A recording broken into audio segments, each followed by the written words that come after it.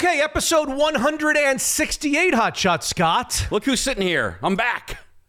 And by the way, where have you been? Where have you been all my life? It just turned out that it was like, I need this day off, but then it turned into this day, then another day, and I don't know.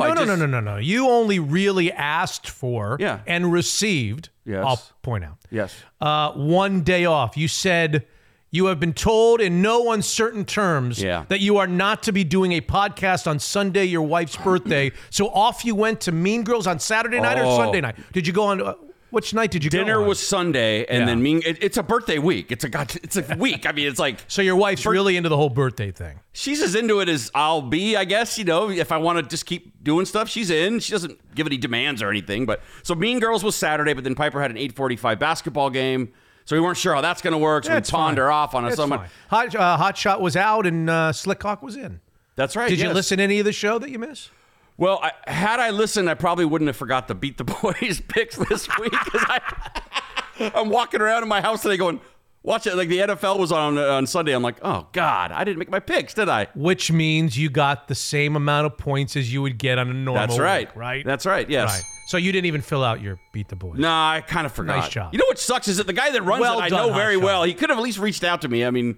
What, am I supposed to send you? No, I'm talking about Bill. Oh. Bill should be my backup. Well, you get an automated email. Yeah, but checking your email on Saturday is like, All right, give me a quick, because we got a billion. Sorry, There's literally, between the Mariners and the University of Washington hiring coaches, I'm not even sure that we should even talk about the Seahawks, even though we waited until Monday night after the Seahawks game to do this show. Why? I mean, I am so fed up with the Seahawks, and I could go a whole podcast right now and not even discuss them. So sounds good to me. Don't get me started on that. So give me a quick. I need a couple things from you. Yep. I don't want people to think that we're putting things up. Give me a quick review of Mean. Is it still out, Mean Girls, or was it like a short? It was a short run, a really short run, which is why I was on Craigslist. So it doesn't matter. Buying tickets from a stranger and hopefully not getting ripped off. Right. But I mean, it's touring around. I think Portland is next or whatever. Okay. So you went to Mean Girls. This is the Lindsay Lohan movie. Correct. Or TV show? Yes, Lindsay Lohan. I like Lindsay Lohan. Well, I pull for her. She just got engaged. So Ask me why. Why do you pull for Lindsay Lohan? No idea. She just got engaged. She just got engaged, I swear to you. First of all, how do you know that? I don't want to know it, but I do know it. Did she send you an announcement? Yes, I'm invited to the wedding, but I can't bring a +1. So. She's never been married? All these years? She doesn't have kids? She might have had an ill-advised one at some point. She's had troubles, right? She's had her... She's battled her demons, yes. Okay. And then she's got a crazy dad and a crazy mom. So you went to a Broadway musical at the Paramount of Mean Girls. Yes. With music and everything. Yep, music Dancing, and everything. Showgirls. Yeah. Yes. Every little step we take, whatever that one is. Yes, but it was lots of music. So if you don't like singing, don't go see Mean Girls. It's a lot of music. It's too late. We can't even go see Mean Girls if we want to. If it comes back or whatever, you know. Yeah, it's all songs almost. You don't recognize any of the songs? No, I don't. No. Amy Poehler and Tina Fey are involved with this. I know at least Tina Fey was involved with the Broadway part because she has a pre-recorded message at the beginning that's pretty funny. But it was good. If you like the movie, it's funny. I don't even know that I saw the movie, so I don't know. I don't know. It's good, but don't picture grandiose like Miss Saigon or something like that. And your wife knew she was going, right? This was not a surprise. Yeah, I told her because we have to get things off and all that. Oh, and by the way, I found someone's driver's license and credit card on the ground. Again? Yeah, again. You're not meeting them at the donut shop, are you? I turned him in this time. I turned him into the person at the Paramount. It's all yours. Okay. I did find him on Facebook and messaged him and waited around a little bit. Okay. Nothing back, but so a thumbs up for Mean Girls? Yes, I enjoyed it. Thumbs up for Mean Girls. Yep.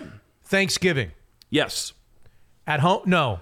You're not you go someplace else? You go to your father-in-law's down in Tacoma or something? He's in Arizona. On a boat or something? Well, the boat's in the summer. He goes to Arizona in the winter. Okay, so no father-in-law. Correct. For Thanksgiving. Yes. Where do we go? We go to a friend's house. I told you that before. We're like schnorrers. We just glom. Nobody knows what schnorrers is. You shouldn't know what schnorrers is. But we just go from house to house. And this year we spent it with two different families. They're from the East Coast, both families coincidentally. And so the three families just hung out and had a nice big friends Thanksgiving. It was great. That makes me break out. Oh, yeah? The whole idea of that. First of all, I don't. Do you need me to really tell you? Yeah. What the multi-layered problems of going to somebody else's for Thanksgiving? I mean, I don't love the idea. I would love to be home because I like home. But these people are very easy, luckily. They're all easy. They're all easy to talk to and hang out and watch football. It's not really that difficult. Okay, did you make something to take? Well, of course. We were raised right. I once had a friend say that to me. Stupid thing. A friend say, "Oh, of course I'm going to bring something. I was raised right." Okay, are you somebody who would go buy something so you don't have to mess around, or are you in the kitchen literally making a dish that you're then going to bring to the person's house, and then you're going to watch to see if people actually eat your dish, and if they do eat your dish, then you're going to wonder whether they like it or not, whether you did it right. What did you make? Lay it on me. Is it something that I would like? Oh, I don't think you'd like either of my appetizers. Honestly, I don't think you would. You still have that 7th grade palate, you know. You're like a little, you're in the yummy phase. What are you talking about? Well, you're a little picky. So the first dish I made, stuffed mushrooms. I did think of you as I was making them. Stuffed mushrooms? Yeah, and I even put a little truffle oil in the mix. Oh, it was so good. Oh, no, people were loving them. Delightful. I mean, people. Get my therapist on the phone. Actually, the woman. What are they stuffed with? Well, if you must know, when you pull the little stems out, did you go out to the lawn, like in the front lawn, and pull the mushrooms right out of your? Yeah, it was on the side of our house. There were some sticking out, so I grabbed those little ones. Sure, yeah. But no, you pull the stems out, and you use that in your mixture with cream cheese and Parmesan or whatever else you want. Delightful, I must say. I did a great job, and those got pummeled. And then I made deviled eggs. No way you like a nice deviled egg. Love deviled eggs. Come on. Yes. See, we have to play Will Mitch Eat It because I feel like Why wouldn't I eat a deviled egg? No, who doesn't like a nice deviled egg? Oh, you do? Well, I don't know. You don't like mushrooms. No, I don't like mushrooms. Yeah. So I don't know. It's funny. I don't like mushrooms. Yeah. To you means I don't like deviled eggs. Or anything. You associate everything with the mushrooms. Yeah. Well, if he doesn't like mushrooms, then he can't like this. Yeah. If he doesn't like mushrooms, he doesn't like that. It's kind of true. It's the most insane, stupid, illogical argument that could ever be made. I mean, if you said you didn't like... I don't like mushrooms. I don't like the texture of mushrooms. I didn't like them on my yard, in my lawn. They're a fungus. I don't like mushrooms. Yes, they are. I don't like them cooked. I don't like them raw. I don't like mushrooms. That has nothing effing to do with deviled eggs. Kind of does. No, it doesn't. Eggs are the same texture, really. Hard-boiled eggs. I love eggs. In fact, if you went downstairs right now in my house and you said, is Mitch a good cook? Yeah. They'd probably say no. But if they were being honest, they'd say, no, he's pretty good. Yeah. And you'd say, what is his special? He makes all kinds of eggs. Every egg dish under the sun I make. Yeah, I know. But devil's a little different. They're kind of got a tang to them. A hard-boiled egg? Yeah, we'll love them. Oh, yeah, sure. And I don't have to watch if people eat my food because they always do. I don't understand why a man can't not like mushrooms but like deviled eggs. It's ridiculous. Well, mushrooms aren't that flavorful. What's your other one? Give me the other one. The deviled eggs. Oh, you made deviled eggs and mushrooms? Yeah. Oh, I would. Yeah, I would have. So you would eat half of them. So here's what would happen. Let's invite Mitch over. Yeah. Mitch comes over. He doesn't really want to be there. Everybody kind of knows it. Yeah. He sits at the table, and now it comes to mealtime, and I have to kind of take a little of everybody's because I don't want to offend anybody. I got to take one of your stuffed mushrooms. There's literally no chance that I'm going to put even a scintilla of your stuffed mushroom in my mouth. That's not a word. But I'm gonna. No, probably not. But I'm gonna put it on my plate. Wow. And then I'm going to take my fork and I'm going to cut it a couple of times to make it look like I tried it. Oh, yeah, that is stressful. But then because I don't want to hurt your feelings. The black mushroom juice then gets on the plate and would get everywhere. And mushroom juice? Whatever it is. I don't know. When is there mushroom juice? It like sweats out. What do you squeeze mushrooms for juice now? Yeah, Jamba Juice is all over it. It's going to be great. All right. Anyway, great time at Thanksgiving at this house. My wife made a bunch of desserts and we had a good time. Yeah. You like the turkey. It is nice to go home to like the turkey. Clean, empty house with nobody there. It was awesome. Because my friends are texting me, I can't get my in-laws to leave. I can't get so-and-so to leave. So it was nice. I went to Daniel's Broiler. I literally went to a restaurant on Thanksgiving. I don't know. I was sitting there on Thursday night thinking, have I ever really been to a restaurant on Thanksgiving? I don't think I have. Somewhere along the line, I must have been to a restaurant on Thanksgiving. I think, in fact, my family once traveled to like Scottsdale or Phoenix to get away for Thanksgiving, and we went to a Thanksgiving. We probably went to a dinner at Thanksgiving. But for the most part, I don't think I even knew that restaurants were open on Thanksgiving. Yeah. So I just the two of us. The other two were in Washington at her parents' house, my wife's parents, my in-laws' house. So I had the little one. Yes. He's not so little anymore. No, he isn't. He doesn't like me calling him that. My younger one. And we went to Daniel's and sat at a table. Nice. Looked at each other, ate what we wanted to eat, didn't feel obliged to play with our food. Didn't feel like I had to hurt somebody's feelings over stuffed mushrooms. What about turkey, though? I mean, do you love turkey? Oh, yeah, you do like it. Here we go. Oh, how can a man who likes mushrooms really like turkey? Well, turkey's bland. I mean, let's face it. It's pretty bland. I love turkey. Okay, so you got the turkey. You didn't feel obligated? I actually got the turkey, okay. yeah. But the truth of the matter is, and this is not a shot at Daniels, because I love Daniels, and I think they have the best steak around, I often go to Daniels and not order the steak. Okay. Yeah.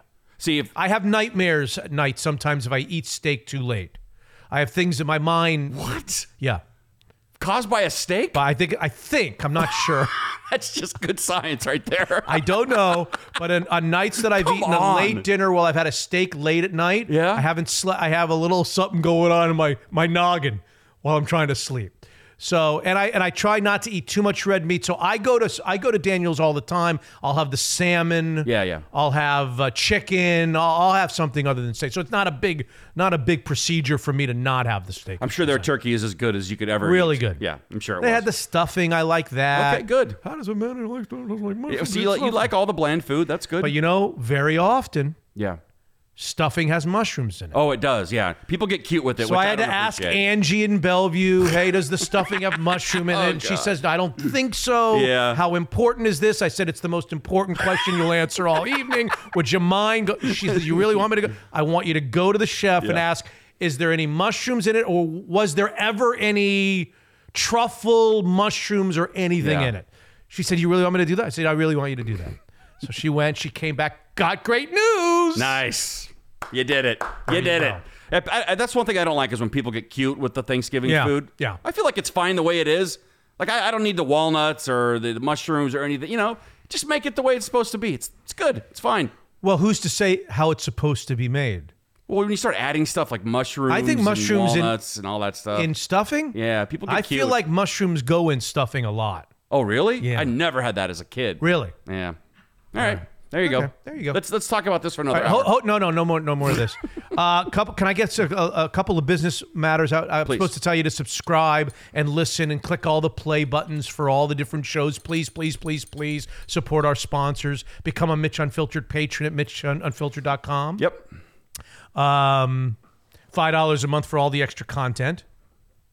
I want to tell you that you probably know this, that we were given, thanks to the generosity of Jay at Seattle Shirt Company, we were given a bunch of Seattle authentic home Kraken jerseys. He's one of the only places in town that's allowed to personalize them, and he gave them to us for $75 off. Nice. I announced that last on the show that you weren't here, and I had them for patrons. They're gone, so please. Oh, that's it. I apologize. Yeah, I didn't have a lot of them. He gave me X amount of them. We sold them. That's the end. I had people texting me because you mentioned it a few shows ago that it might happen. Yes. So now I got people texting me like, it was good. What's going on with Mitch? It's a great. What's going on with Mitch? Yeah, is there going to be a discount or isn't there? Oh yeah. So there was for patrons. There was a code, and they got $75 off. So I'm just announcing there's no more of those left. Gotcha. Okay. Beat the Boys, presented by Fireside Home Solutions. I love Fireside Home Solutions. We got a brand new fireplace from Fireside Home Solutions. John is great, and his team. You didn't make your picks last week. Yeah, I'm not. See, this is what got me out of fantasy football. I forgot to put my my lineup in once, and that was it. Oh God, you would have acted like I slept with all their wives. I mean, they wanted to kill me. I mean, I never saw anything. They locked my team. And, really? Oh yeah, dude, they took it so serious. I think it was getting close to like playoff time and implications, and I just forgot. And you started a bunch of guys on bye like that. No, so you kind of I didn't put a lineup in. Well, then it would be the lineup from the previous week, wouldn't it? They were, or maybe I had a quarterback in that wasn't playing. Yeah, that's what I'm saying. Guys on bye. Oh, yeah. Okay. Whatever it was, they got pissed. And this is why I don't want to do it. So your opponent had a walkover, a very easy win, and it affected the whole. Yeah. Yep. Yeah. And then I bet you Wink Shapiro would have gone crazy. Oh, my God. He was in the whole mix. There was another sales guy that you would know. That I would or wouldn't? I think you would know. He worked at KJR FM. Yeah. He was being a D about it. Everybody's mad at you. That was it. I have not played since 2010, I think. And this is why, because I always forget. Does that mean you're not going to ever... No, it doesn't mean that. All right. I'm in. Let me give you the Week 13 games real quickly and give you the code word presented by Fireside Home Solutions. Game 1, Chargers at Bengals. Game 2, Niners at Seahawks. You know the Seahawks. And Game 3, the Patriots at the Bills. Good one. The code to be able to make your picks on this Week 13 of the NFL season will be Loserville. That's not the Dr. Pepper town in the commercial. LOS. No, it's the title of a new song that I wrote and I'm going to perform on our next show. On the next show? I had it almost ready for this show, but then the Kraken decided to start winning and a couple of things. But I've done a song. I've created a new song, a new Mitch's melody, and it's called Loserville. I was trying to not think about the Seahawks, but thank you for that. All right. 168, episode 168 guests. You know them. Joe Fan and Brady Henderson, Seahawks no table. I kind of don't even want to. I'm so Seahawked out after this season. But anyway, Joe Fan and Brady Henderson will wrap the whole thing up and tell us what to expect as we move forward. Rick Neuheisel on the new Washington football coach. A lot going on. On the new LSU football coach. On the new USC football coach. On the new Final Four or College Football Playoff 4 with the conference championship. Alabama, Georgia. When was the last time you could get Alabama plus a touchdown in a college football game? Yeah. Alabama is a 7-point underdog against Georgia in the SEC championship game. We got tons of interesting college football. He's going to tell you whether he likes or doesn't like the UW's new head football coach. Great. I want to know. Yeah. Now, was last Saturday the greatest college football day ever? One of the greats. I mean, I'm looking around. Really a good 7 day. versus 10, 2 and 5. Great. It was awesome. It's fantastic. So many good games. Yeah. Monday Night Football kind of reminded me of that whole thing. Right. Those a-holes almost made it so we had to watch overtime and stay up even later. that was really going to kill me if they somehow get to overtime. Oh, God. And even if they win or lose, it wouldn't matter. They're still not a good team. You were literally rooting against him on the 2-point conversion. Admit it. They're 3-7, 4-7. Yeah. It's 17-15. If they hit the 2-point conversion, we're going to overtime. You're going to be up even later on a Monday night. You got to get up to work on Tuesday. Go ahead. Admit to the faithful, the Mitch unfiltered faithful, that you were rooting for the Seahawks to not convert on the 2-point conversion. That is correct. I was rooting against them to not make the 2-point conversion. I mean, like I said, what if they win this game? What am I looking at? Am I looking at a playoff team? Am I all excited because this team looks great? What does it matter anyway? And I have a friend on text who kept saying like he's rooting against the Seahawks. He wants them to keep failing so they'll make moves or they'll maybe do something. Well, that's one way to look at it. I guess, yeah. So people are hate watching them. Quickly, the third guest on this episode 168, I want you to listen to, if you can remember to listen to it. I think people will get a kick out of it. If you're a baseball fan in Seattle for the last, 15 or 20 years, you'll remember this name. You may or may not. DJ Peterson. Naming anything to you? Kinda. 2013, DJ Peterson was the best college baseball player in America. Okay. And he became the first round draft choice of your Seattle Mariners. The truth is they had already drafted him 3 years earlier out of high school, but he went to college, and then they drafted him again, this time in the first round. And he was going to be, the uber prospect. He had huge power as a corner infield, University of New Mexico. Nice. Could hit any pitch that you threw at him out of the ballpark. And then he got hit by a pitch in his face. He got hit in the jaw with a fastball, and it shattered his face, shattered his jaw in 8 different places. And his life changed, his career changed forever. And he's actually still playing, believe it or not. He's 29, going to be 30. He's in the Colorado Rockies, or he's making a comeback. Wow. But the story is not about that. It's just his story.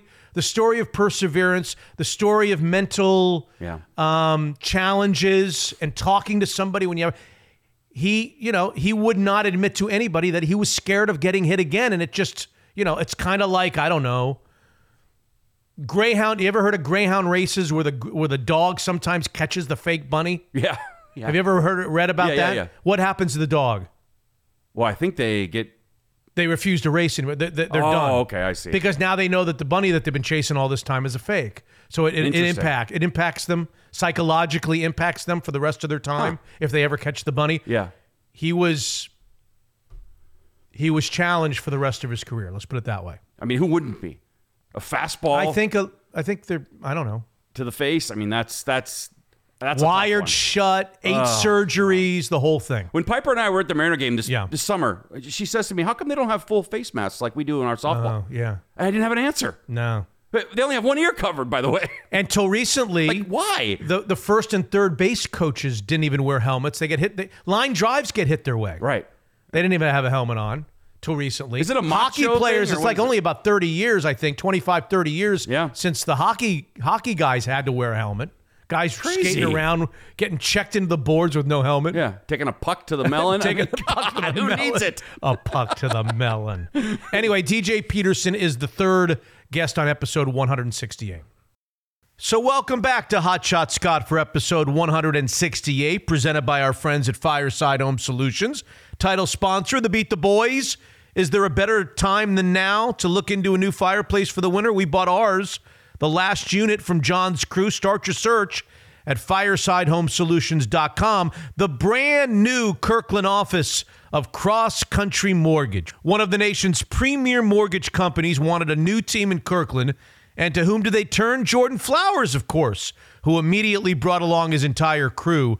Great refinance opportunities available. You can save a lot of money every month just by giving Jordan a call. I swear, 425-890-2957. Evergreen Golf Call, tax advisors, certified financial planners, and experienced portfolio managers working together to bring retirement planning, taxes, and investments under one roof. EvergreenGK.com, more than just a financial advisor. Evergreen is everything wealth. The Levy family loves Zeke's Pizza, but their chopped salad is way underrated. It may be the best salad in the Northwest. Download the Zeke's Pizza app and have pizza, beer, and salads at your door in no time. We love Zeke's Pizza, homegrown in the Northwest. Daniel's Broiler for the holidays. My wife and son Max were in D.C. with my in-laws, so where did Brett and I turn on Thanksgiving? The Bellevue location. He had steak, I had turkey, delicious and perfect. The 13th annual Champagne Gala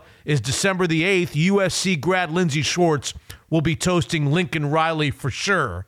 DanielsBroiler.com for details. This is episode 168, and we're getting ready to start it right now. Unfiltered. What is it that the Seahawks do well? This version of the Seahawks, 2021 Seahawks, are they a good running team? Are they a good passing team? Are they a good pass rushing team? Are they a good coverage team? Are they good against the run? Are they a good kicking team? Are they a good coaching team? Do they call plays very well?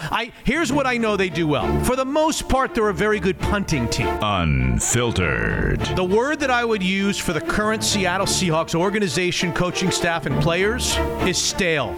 It's just, that bag of chips that you unintentionally leave open and you leave on the counter and you come back a few days later and you try to have one and it's just, stale. You know that feeling that I'm talking about? Mitch is unfiltered.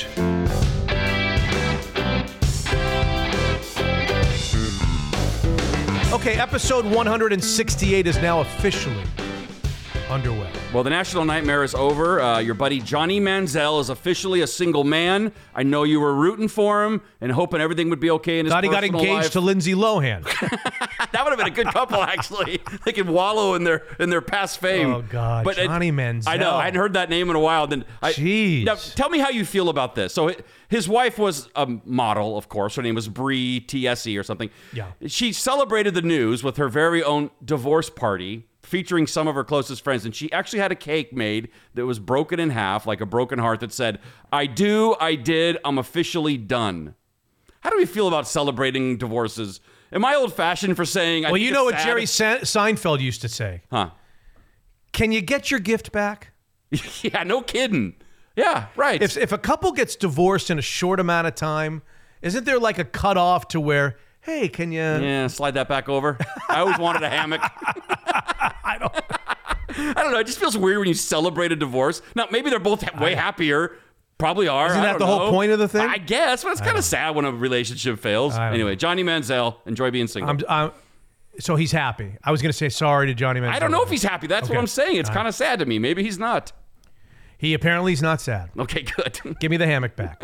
Episode 168. I cannot remember the last time that the Seahawks, at this stage of the season, were this much of an afterthought when you consider all the other stuff that's going on, at least here in the Pacific Northwest, in the world of sports.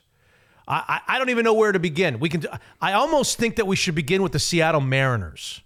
Well, somebody tweeted me and said they were requesting that. So it's almost December. It's late November, early December, and we're leading with the Mariners. Right. I know. I think we are leading with the Mariners. Do you realize the kind of excitement there is all of a sudden? Not all of a sudden, but the kind of excitement there is amongst the Mariners Nation, the fan club right now. I do. Considering the Monday afternoon announcement that they had signed free agent, the reigning Cy.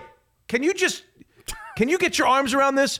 The Mariners signed as a free agent the current reigning Cy Young Award winner in the American League. No, I can't get my arms around that, as a matter of fact. That doesn't even sound right. No. What's that going to be like? Robbie Ray. Yeah. Robbie Ray won the Cy Young left-handed power pitcher starter for the Toronto Blue Jays.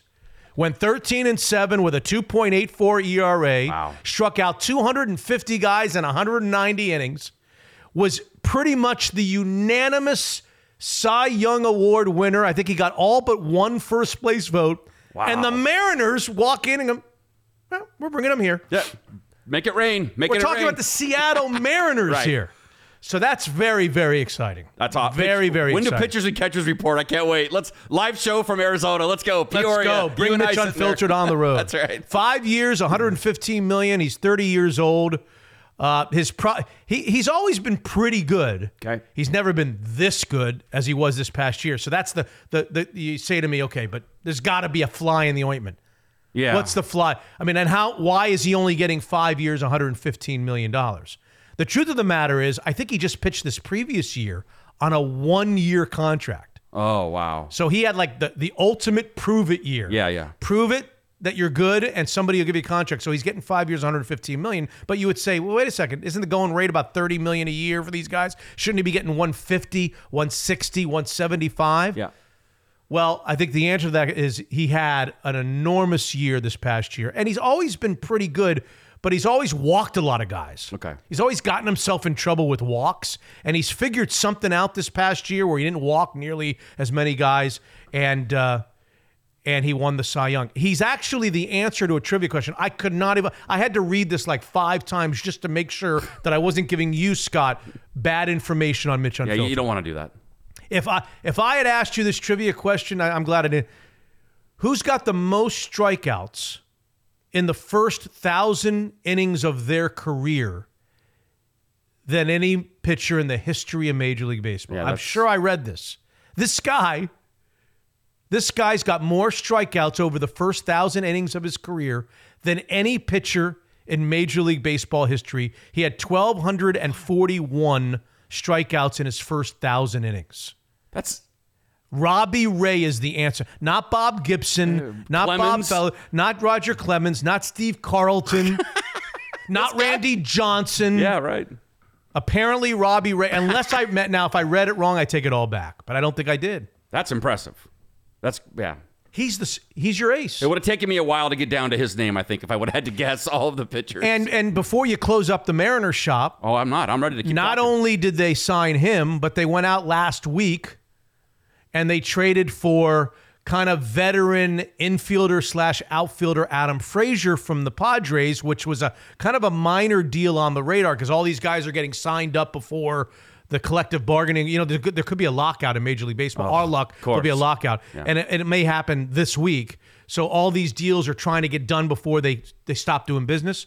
Well, last week they traded a couple of minor leaguers, not their best minor leaguers, for this guy Adam Frazier, who, oh, by the way, was an all-star, I believe, last year with the Pirates before he was traded to the Padres midseason. So they got essentially a current all-star infielder and the reigning Cy Young Award winner in a week's time. Now, in Frazier's case, we'll see what his role is on the team. And he's 33, maybe? Did I read that right? No, I think a little older. I don't think he's that old. Is he 33? Maybe I read that wrong. I don't think he's 33. I know he wasn't a young guy. I think he's in his early 30s. Okay. But he can play second base. Love it. He can play a little outfield. Maybe he'll start if they get somebody else. Maybe he'll be the super utility man that they talk about.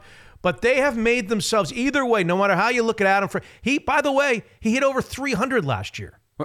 That's possible in baseball? Yes, it is possible. Oh, I didn't know that.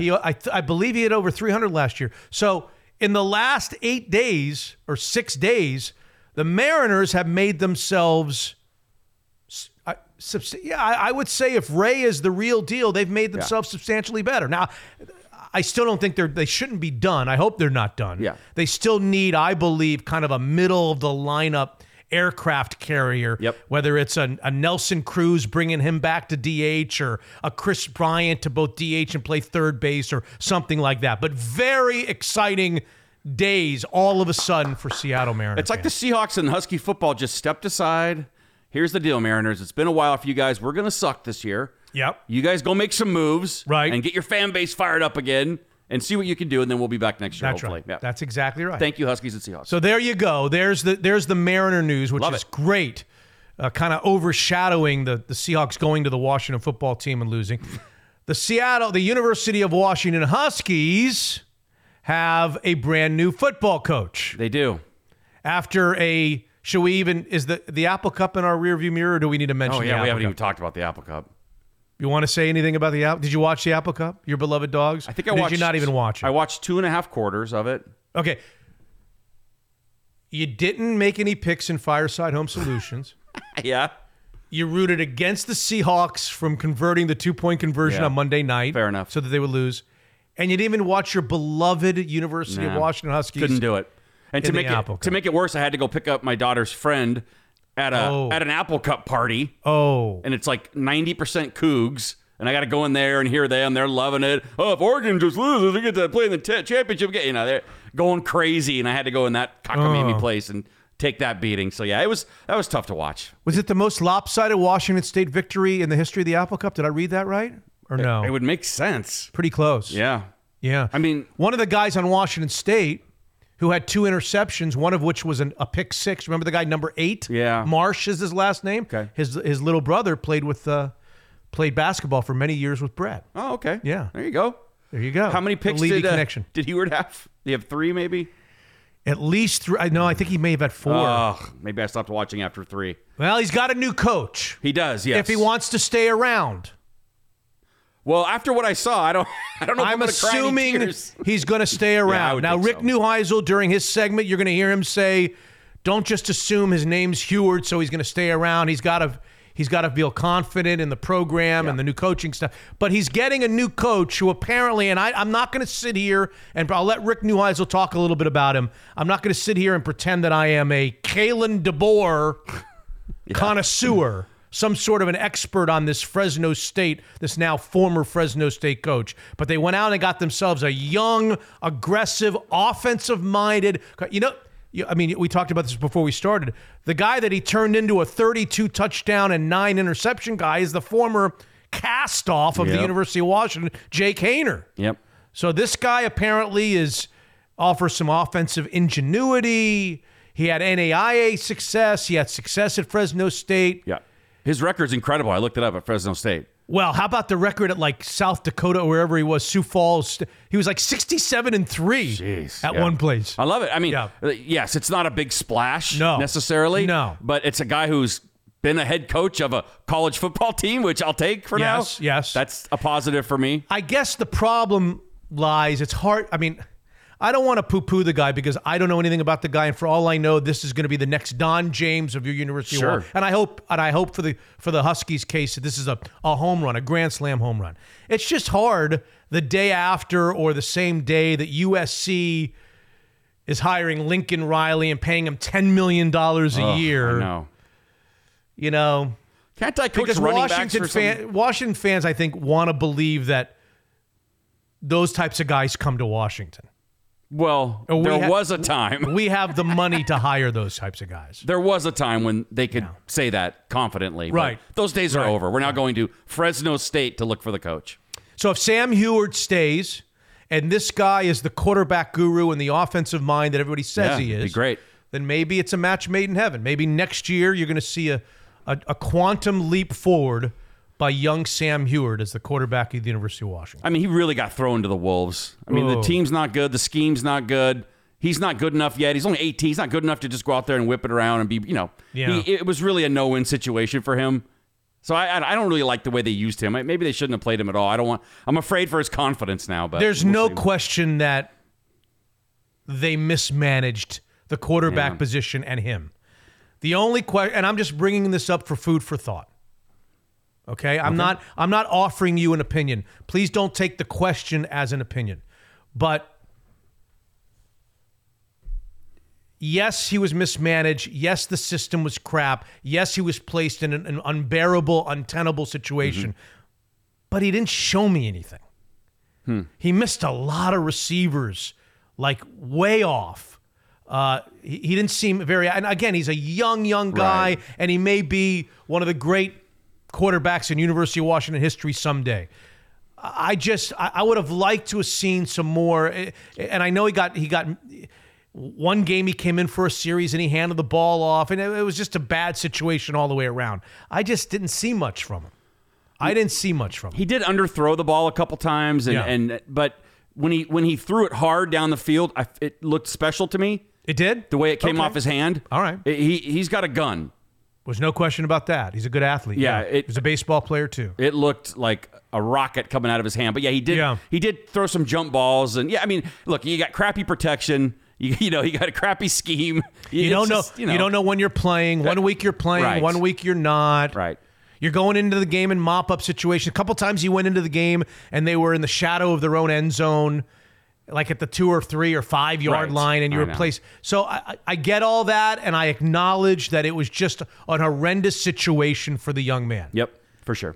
I'm just bringing up that I saw a lot of bad throws, too. Yeah. A lot of throws where there was a receiver 8 or 10 yards across the middle open, and the ball was not delivered accurately or on time. I'm just saying, and that may mean nothing. Yeah. Hopefully it does. He is young. He was in high school last year. He was in high school last year. With his helmet off, he looks 15. He really does. He's really young. Oh my God, what I saw! He looks really young. Did you enjoy the Husky hype video they sent out about the new coach? Did you happen to see that? I saw the video where it's like a plane involved. Jen Cohen's on a private plane going to the house, hugging the kids and the wife, and getting him to sign the contract. Yes? No, you didn't like that? It just seemed a little hokey to me. I don't know. Are people going to get fired up for her high-fiving the new coach? I just thought it was kind of lame, no? Am I off base on that? It didn't fire me up like it should have. It should have fired me up. Like, I don't know. I don't know what they could have done differently.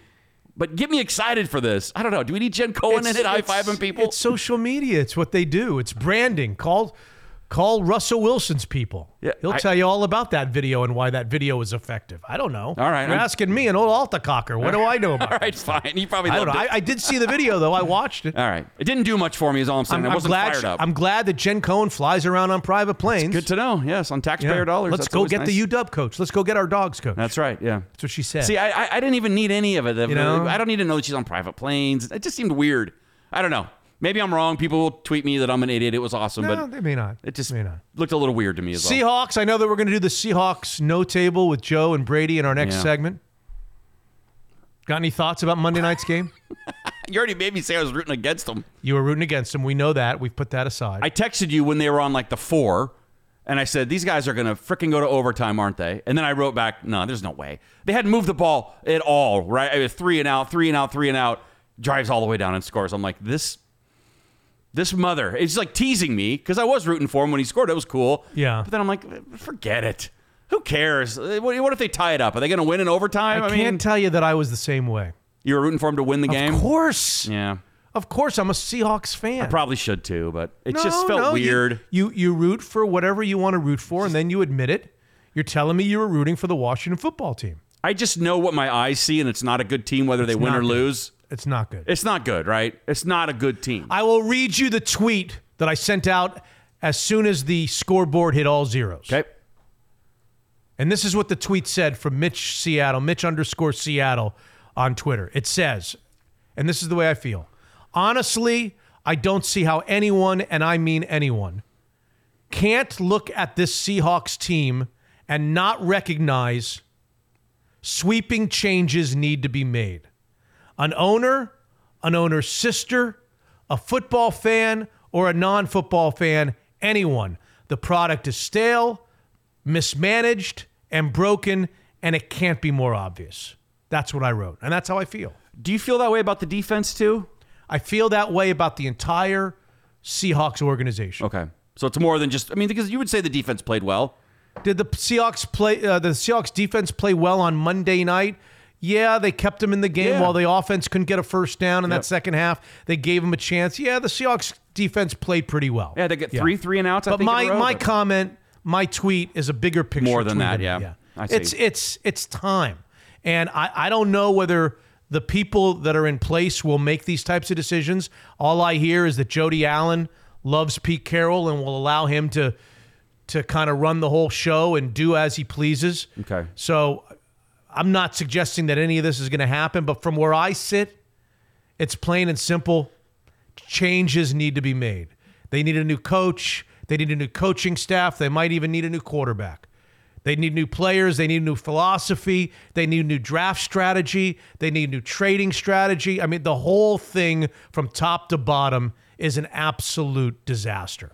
I wonder if what made Pete great was his enthusiasm and all. I wonder if it's just kind of run out. If just people are just kind of sick of it. His players are just seeing through it and just, I don't know. I don't know what it is. I don't want to try to speculate whether his enthusiasm doesn't work anymore. All I can do is tell you what I see every Sunday and now on Mondays too, and on Thursdays also. What I see is just a poorly coached, a poorly assembled, very little in-game adjustments. Every single week, it feels like that the coaching staff on the other side of the field is winning that battle. Yeah, every single week. Yep.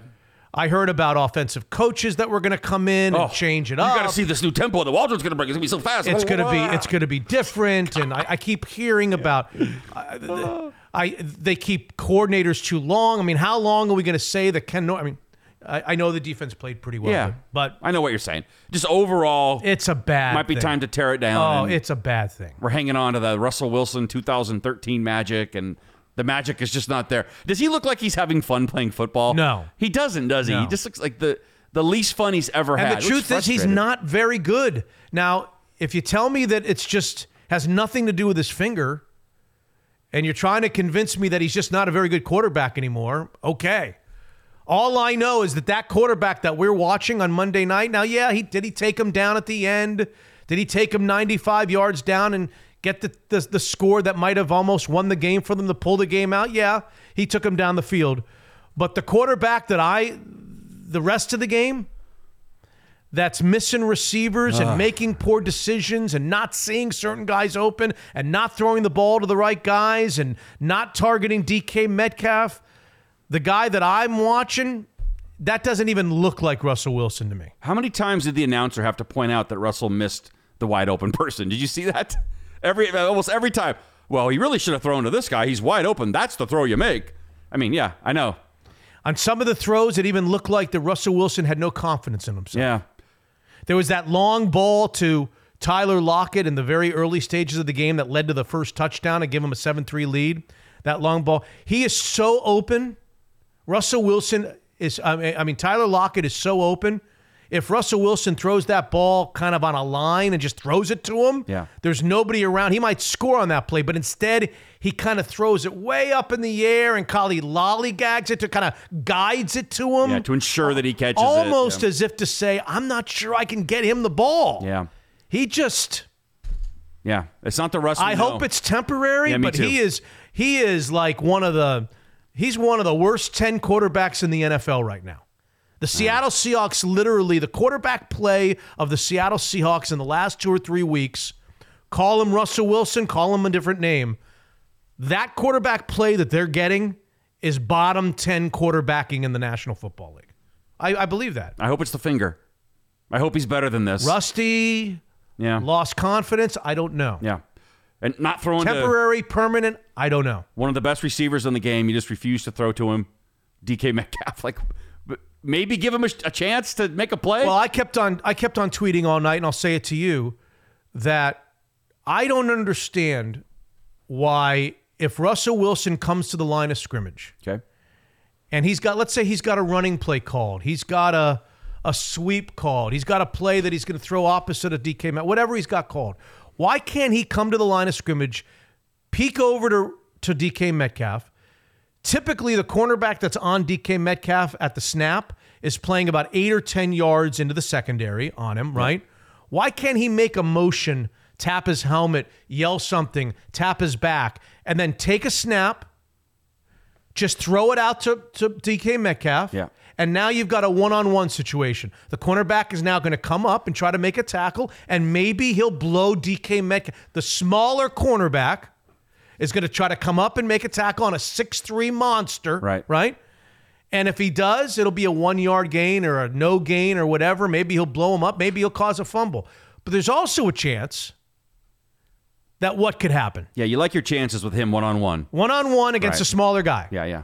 I'll take my chances with DK. For the life of me, I can't understand why Russell Wilson can't just come up to the line and have a way to just do that. Just take the snap and throw it to him, and now let's see what happens. Well, this is a football play. My 6'3", run like the wind, gigantic wide receiver against a 5'11" corner that's going to come up on single one-on-one tackling drill like you used to do in high school. Let's see what happens. My bet is that number 14 is going to win some of those. Yeah, a few. And if he breaks a tackle, now it's a 10 or a 12 or a 15 or 18-yard gain. Why can't they just do that? Well, he could audible to that all day. Why can't he? I don't know why he doesn't. Yeah, that's the question. He can. He just doesn't. Nobody has to do anything different. The running back doesn't have to do. I'm talking about taking a snap and just firing it out to him. So there's only two people that have to know that that's going to happen. Him and 14 comes to the line. We've got an Alex Collins run called going over left tackle. You know what? Screw that. I see this cornerback. He's 8 or 10 yards off of DK Metcalf. I'm going to gesture to DK. Here we go. I'm just going to throw you the ball. I'll bet you he will do better than the Alex Collins off left tackle. Yeah. But they don't ever do that. They don't. It's almost like they can't. That they have to run the play that they call in the huddle. There's definitely audibles. They can. I don't know why they're not. Why not try it? It's a great question for Russell Wilson. It drives me nuts, too. It makes no sense. I mean, did you see that another time the announcer showed that DK was wide open, he didn't get thrown to? His body language was just like, mother, like, can I get the ball? Like, it's first just 15 bad. You got to throw it to him in the first 15 plays. I agree with you. Or hand it to him. Something. Or toss it to him. Let him know. Let him get his hands on the ball. And just let him know that he's part of it. He's in the mix. Yeah, right. Makes no sense. Nope. These are football 101 thoughts. Yeah. You don't need Mitch Unfiltered to share with you like Harvard sabermetrics data analysis. Right. This is a guy's 8 yards off you, throw to him. And let's see if the guy can tackle him. Right, one-on-one drills. One-on-one. Yep, I know. Yeah. The whole thing is frustrating. It's so frustrating to watch them play. So now what do we do with Russell now?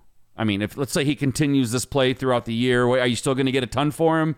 Is he decreasing his value? I think you got to look. Again, the first thing you got to do is who's making the decisions. Is Pete Carroll coming back? Is John Schneider coming back? Is John Schneider the one making the decisions? Is Pete Carroll making the decision? But yeah, I think you've got to leave no stone unturned during the offseason. The problem that we've talked about before is he's got veto rights. Right. He's got to approve any trade. And last offseason, the only trades that he would approve were to 4 different teams. There are 4 teams in the whole NFL. And so now the question is, if you don't get what you feel is the right market value for him from one of those 4 teams, are you going to trade him just to the highest bidder? Right. Or are you going to make sure I've got to get X amount for him? Otherwise, we're going to the gate with him next year. Right. You can't have a garage sale. And then the other question that you just brought up is, he's got to get hot. If you want him to have any market value, he's got to show by the end of the season that he's the old Russell Wilson. He keeps playing like this. Who wants him? Right. Who wants him at that cost? Plus, he's got a new contract coming up.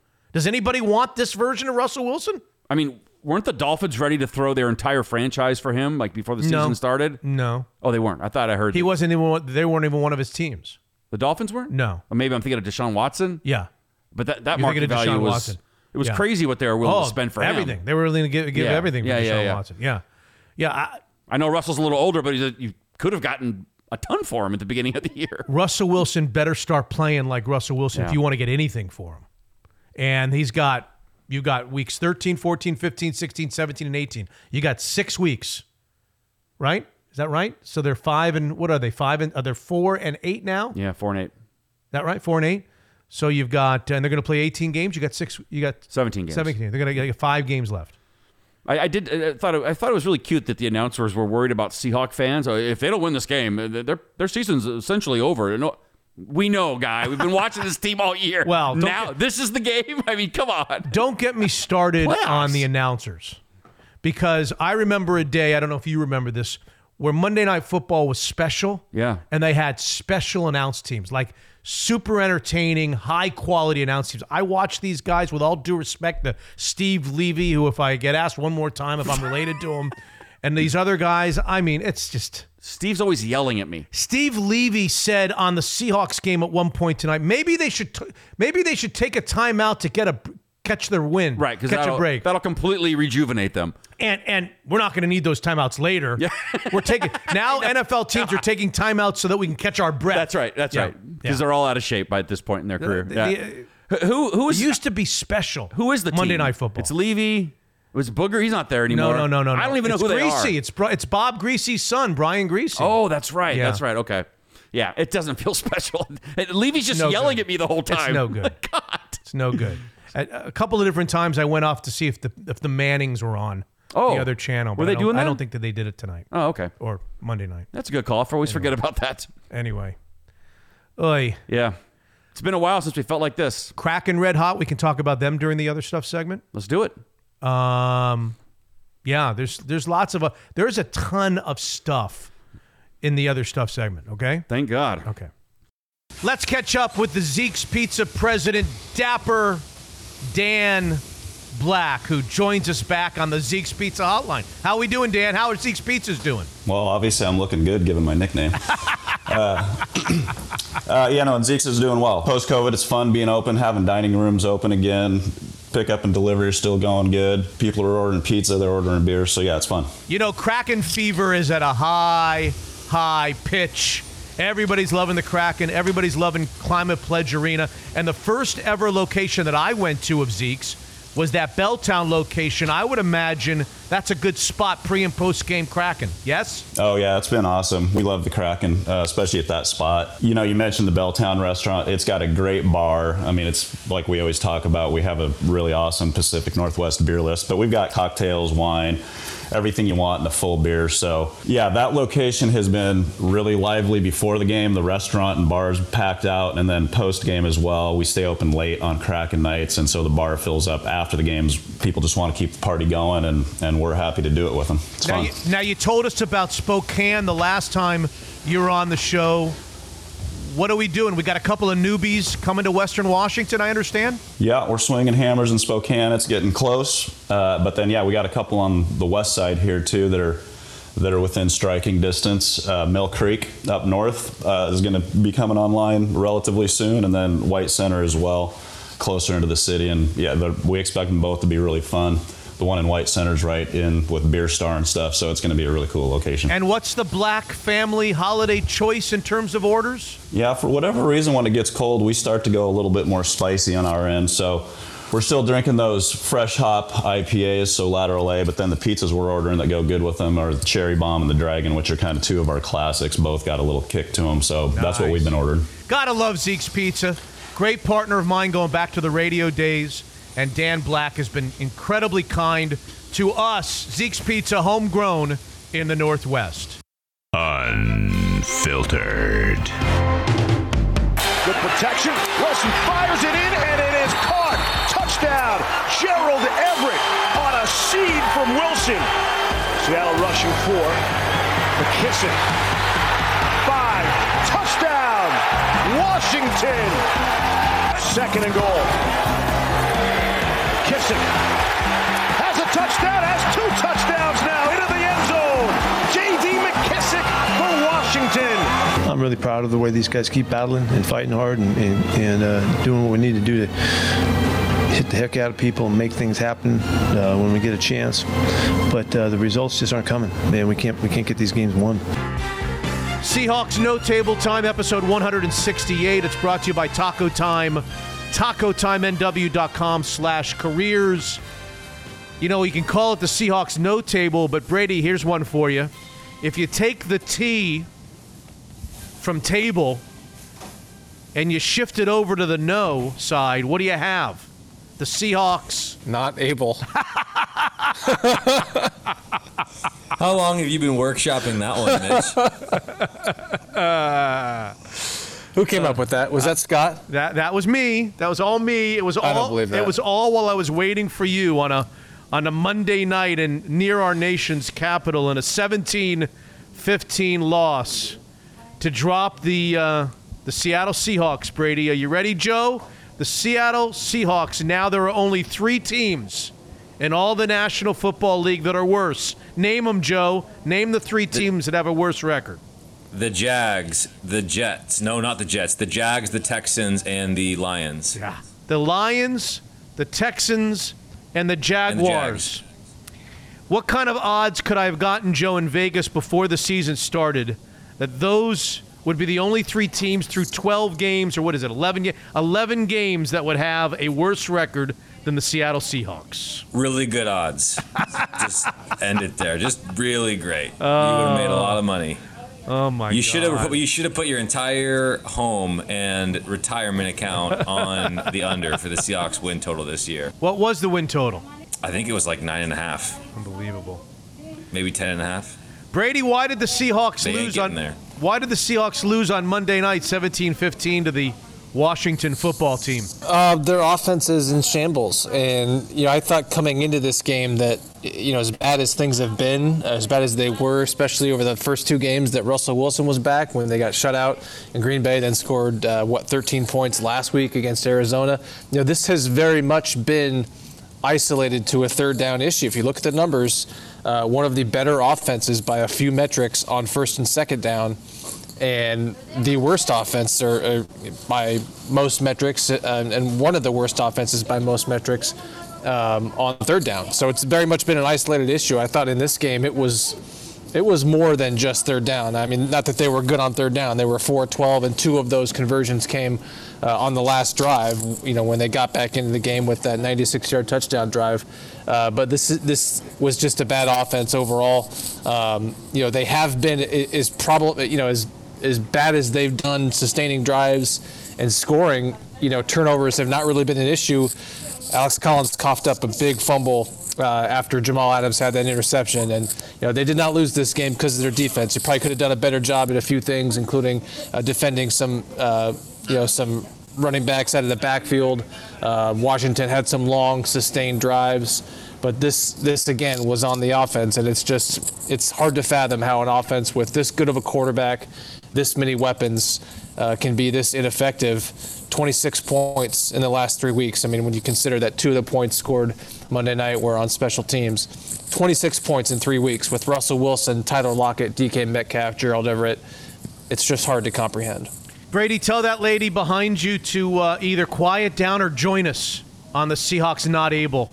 Okay, we want to hear from her specifically if she's going to be with us. She's hopping on clean feet as we speak.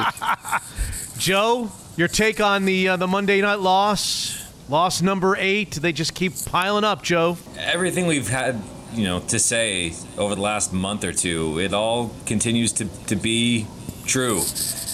I think it's wild that for a second straight game, had a team had a competent kicker, or in Washington's case, a healthy kicker, it would have been over well before it was actually over.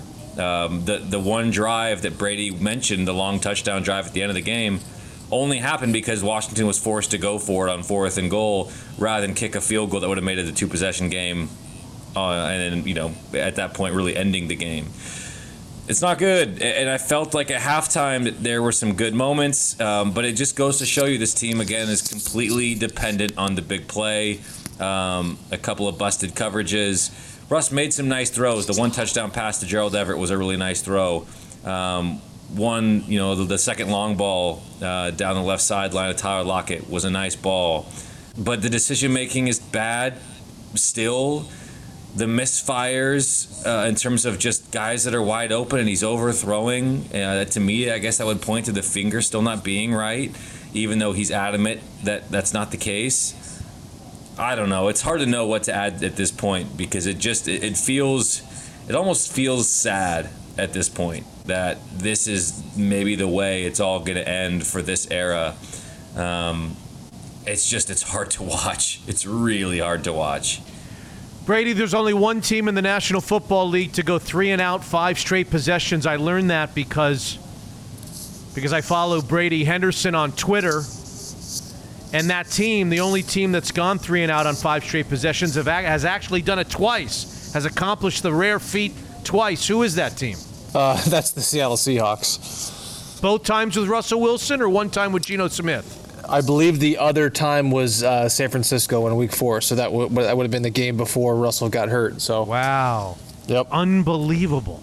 Yeah, and going back to some of the throws that Wilson missed. I mean, Joe's right. He continues to say that his finger is fine and that it's not an issue. And he has said, I think after the last Arizona game, that rust is not an issue. And it's getting to a point where you just got to wonder if Wilson if he's just kind of saying what he thinks is the right thing, knowing that, he's such a proud guy that he doesn't want to make excuses. I mean, it's just hard to fathom how it couldn't be the finger or it couldn't be a product of rust when he's missing these throws that you don't see him miss. And he might miss prior to this season or prior to his finger injury, maybe there would be 1, maybe 2 throws in a game where he misses. But this is continually sailing throws, and it's multiple throws a game, and it's so uncharacteristic that I don't know what else it could be. And the finger is such a logical explanation for that. You've got it's the right middle finger on his throwing hand. It's probably the last finger that touches the ball when it comes out of his hand. It's just I was just seeing too much of Russell Wilson over 9+ seasons, too accurate of a quarterback to not think that the finger could be affecting him on some of those throws that he's been missing, and especially considering that they're typically most of these misses are he's sailing throws. I guess there have been some that he's kind of short hopped, but for the most part it seems like balls are sailing on him, and you just got to wonder if the finger is more of an issue than he's leading on. Joe Fan, when you have a weapon like DK Metcalf, I'm hearing the expression hard to fathom a lot on the Seahawks no table this week, so I'll use it. It's hard to fathom that you wouldn't come into the game in the first 10 or 12 plays, maybe less, and say, okay, 14 touches the ball. We either pitch it to him, we throw it out to him on a bubble screen, we put him in the backfield, we let him take a direct snap. Wildcat, baby. 14 is going to touch the ball in the first 15 plays if it's the last thing we do.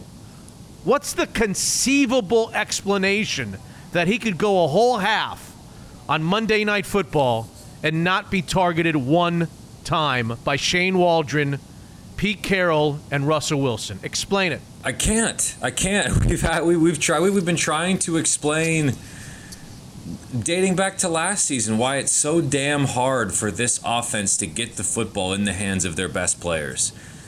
How many times have we talked about Tyler Lockett going MIA for multiple games at a time? DK Metcalf now has been sub 50 yards for 4 games in a row. How on earth is that possible? I know that DK Metcalf isn't Devontae Adams. Devontae Adams is the best receiver in football. I know, or I believe, that Russell Wilson isn't Aaron Rodgers. Doesn't mean he's not amazing, and if you do believe that he is, then this only proves my point even more. But yeah, week in and week out, Aaron Rodgers is able to deliver the football to Devontae Adams in a myriad of ways, and he puts up monster numbers against no matter what the coverage is, no matter what the defense they're playing is. Good players figure it out. I have a hard time, again, comprehending, and I guess that doesn't make for great analysis, but it just, again, it all comes back to it shouldn't be this much of a struggle to figure it out, how to get DK Metcalf a couple early touches, get him in space, manufacture him a touch or two just to get him integrated into the game. And even the times where he's just not looking for him. I think the 2-point conversion is a perfect example. Why are you trying to force a pass into Freddie Swain when DK Metcalf, you're not under pressure, you got a clean pocket, and DK Metcalf looks to be breaking open, crossing from left to right in the end zone? There's a fourth down play late third down play, where it was a quick slant. I think it was also maybe either Freddie Swain or D. Eskridge.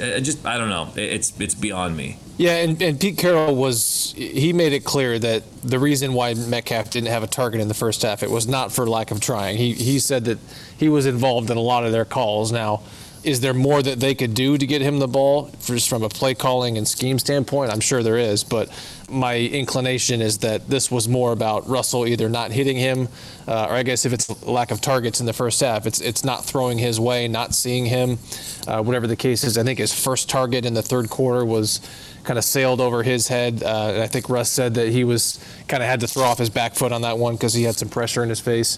One target, what did he have? 4 targets, 1 catch on 4 targets. And this was, again, an issue last week in Arizona. Remember, they went 2 of 10 on third down, and the trio of Tyler Lockett, DK Metcalf, and Gerald Everett, their 3 best pass catchers, had a combined 1 target on third down. It's obviously the third down struggles are a huge reason why this offense is not going, and not getting the ball in the hands of their playmakers is one of the reasons for that. Now, Tyler Lockett had that huge catch on third down on the first scoring drive. Gerald Everett's touchdown was on third down. So they did get those guys involved, but Metcalf was really the odd man out in this one. Brady, I keep asking the question. No one seems to have an answer. Maybe you've got an answer. Why can't Russell Wilson come to the line of scrimmage every once in a while, no matter what the call is, running play or passing play, look over at DK Metcalf and see that the corner's off 8 yards, make some sort of a gesture to him, and just take the snap and throw it out to him, and now you've got a one-on-one drill like that happens in practice. You've got a shorter, smaller cornerback coming up to try to make a tackle. If he makes a tackle, it's no gain or 1 yard. If DK makes a miss or breaks a tackle, it's an 8 or 10 or a 15-yard gain. Why can't that just happen? I don't get it. It's not that hard.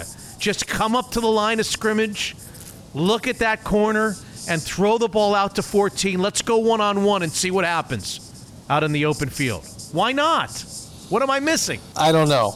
I really don't know. And, I'm sure that there were some plays in this game where he was doubled and he just was taken out of the play. But that did not happen on every play, and that certainly did not happen the majority of the times in the first half when he did not get a target. So I wish I had a better answer. But doubled is not an explanation for what I'm talking about. He could be doubled for what I'm talking about. He's not doubled at the line of scrimmage. They don't have 2 guys up on him at the line of scrimmage in press coverage. If you watch the video, even when he's double covered, the one corner at the snap is 8 or 10 yards off the line with him. And he could have a one-on-one situation with the ball in his hands a yard or 2 down the field. And it's almost as if they are not equipped offensively, Joe, to make that adjustment. We see that all the time. Tom Brady did it with no-name wide receivers. Aaron Rodgers does it all the time. They come to the line, they do something with their hands, and they just throw the ball out to the receiver. How hard could it be? Joe, what am I missing? I don't think you're missing anything. I've mentioned last week that I think among Russell's deficiencies, or I don't think he's a true field general at the line of scrimmage in terms of diagnosing what he's looking at, what defenses are going to throw at him. You heard a week ago Vance Joseph singing his own praises about the different looks that he gave Russell Wilson and showing something different pre-snap than what they got post-snap, and really basically saying that they confused Russ, and it worked wonders. And we've seen that a ton against Arizona, but we've seen it against a bunch of teams. And so you're not wrong. You're not out of pocket. I think there's something to it, and we've seen this movie enough to where there's legitimacy to it. Here's a stat that I don't think it's completely correlated, but I think it's relevant. This comes from ESPN or Brady's ESPN colleague Mike Clay. NFL offenses are averaging 63.3 snaps per game. The Seahawks ran 45 on Monday night and are now averaging an NFL low 54.1 per game this season and haven't been above 64 in a single game this season. Again, the league average per game is 63.3. The Seahawks haven't snapped the ball offensively above 64 times in a single game. Meanwhile, the Washington football team ran 79 plays on Monday night, and Seahawks opponents are averaging an NFL high 73.4 snaps per game and at least 67 in every game. mean, wow. It's astonishingly bad. All right, Brady Henderson in or near Washington, D.C. What's the injury situation coming out of Monday night? Really not that bad. I think the only Seahawks player I saw get injured, I think, was Al Woods, and then he came back into the game. There was no injury updates from Pete Carroll after the game, just because I don't know if there were any to give. So of all the things that are wrong with them, I don't think injuries right now, at least from this game, are one of them. Okay, it's time for the Taco Time Northwest Player of the Game. You got to come up with a Seahawk who had a good game. I'll start. Jamal Adams. I thought Jamal Adams played a good game, made some impact plays, came up with an interception, was able to, I guess, knock the ball free late in the game to give the Seahawks a chance. I'll call Jamal Adams doing some work for the Seattle Seahawks. What do you say, Joe? Who was doing work? Yeah, I think Quandre Diggs deserves love as well. The interception was put on a platter for Jamal Adams, given the hit by Quandre Diggs. Jamal Adams nearly dropped it as well. But he did secure it. It was a big takeaway in their own territory. Quandre Diggs, I think, continues to have a nice season. That was a big-time hit by him. And I think you got to give love to Bobby Wagner and Jordan Brooks, 14 tackles each. I think the Washington football team tried to run a ton of stuff underneath. Antonio Gibson had 7 catches, a number of those being screens. And it feels like this team has been gashed by screens on a week-to-week basis, and they did a really good job in terms of limiting the damage on those plays. 7 catches for Gibson for just 35 yards. You'll live with that every single time if you're the Seahawks defense. So, yeah, I think you look at some of those guys on defense that really had nice games. Yeah, the Seahawks defense clearly gave them a chance late in the game. That's the only reason why they had a chance. Brady, do you have a Seahawk who was doing some work on Monday night? Well, first of all, I'll give a shout out to some of the FedEx Field stadium workers who are doing some work that you could probably hear in the background. Oh, yeah, we hear it well. Also going to give Joe a shout out for doing some work by literally naming like 5 different players and leaving me for no original doing work pick. So I'm going to double up on Joe's mention of Jordan Brooks, 14 tackles. I think Joe may have mentioned that. I think the job he did on the screen pass was notable. That is, we've talked about this. They've talked about it. It's been a problem for their defense this season. I'll give you a stat. Going into this game, they had allowed the most receiving yards to opposing running backs of any team. And if you take their average, going into this game was like 72 and change or something like that. According to our stats department at ESPN, that would be the highest per game average of receiving yards to opposing running backs of any team since at least 2000. So that gives you an idea of how much trouble they've had defending screen passes. And Jordan Brooks has kind of been right there, and he was pretty blunt about that a few weeks ago. So was Pete Carroll, saying that Brooks needs to do a better job of recognizing those. I think he's done a better job of that. He had a nice one, tackling the ball carrier, I think right near the line of scrimmage, maybe for a 1-yard loss. And he just had a couple big hits, just seemed to be in the right spots for the most part. So this, I don't know. I mean, this may have been one of his better games as a pro. He was doing work. I think it's worth giving love to Gerald Everett as well. 5 catches for 37 yards and a touchdown, but that number should have been 7 or 8 catches for, well over 50 yards and a couple more first downs picked up. The 1 touchdown catch was a nice grab, highly contested ball. I still don't know how it wasn't tipped, but it was a nice throw, but it was on a line. And Gerald Everett, with sure hands, made the catch for the touchdown. So I think he has been really everything the Seahawks could have wanted in that addition, that $6 million addition over the offseason. I think anytime he's gotten an opportunity, it feels like he's come through for this team. The one boneheaded taunting penalty aside, I don't think Seahawks fans, I think the only thing you'd want more is just him getting the football more and being further integrated into the offense. But when no one's producing, it's hard to expect much more out of your tight end. But I do think Gerald Everett deserves some flowers as well.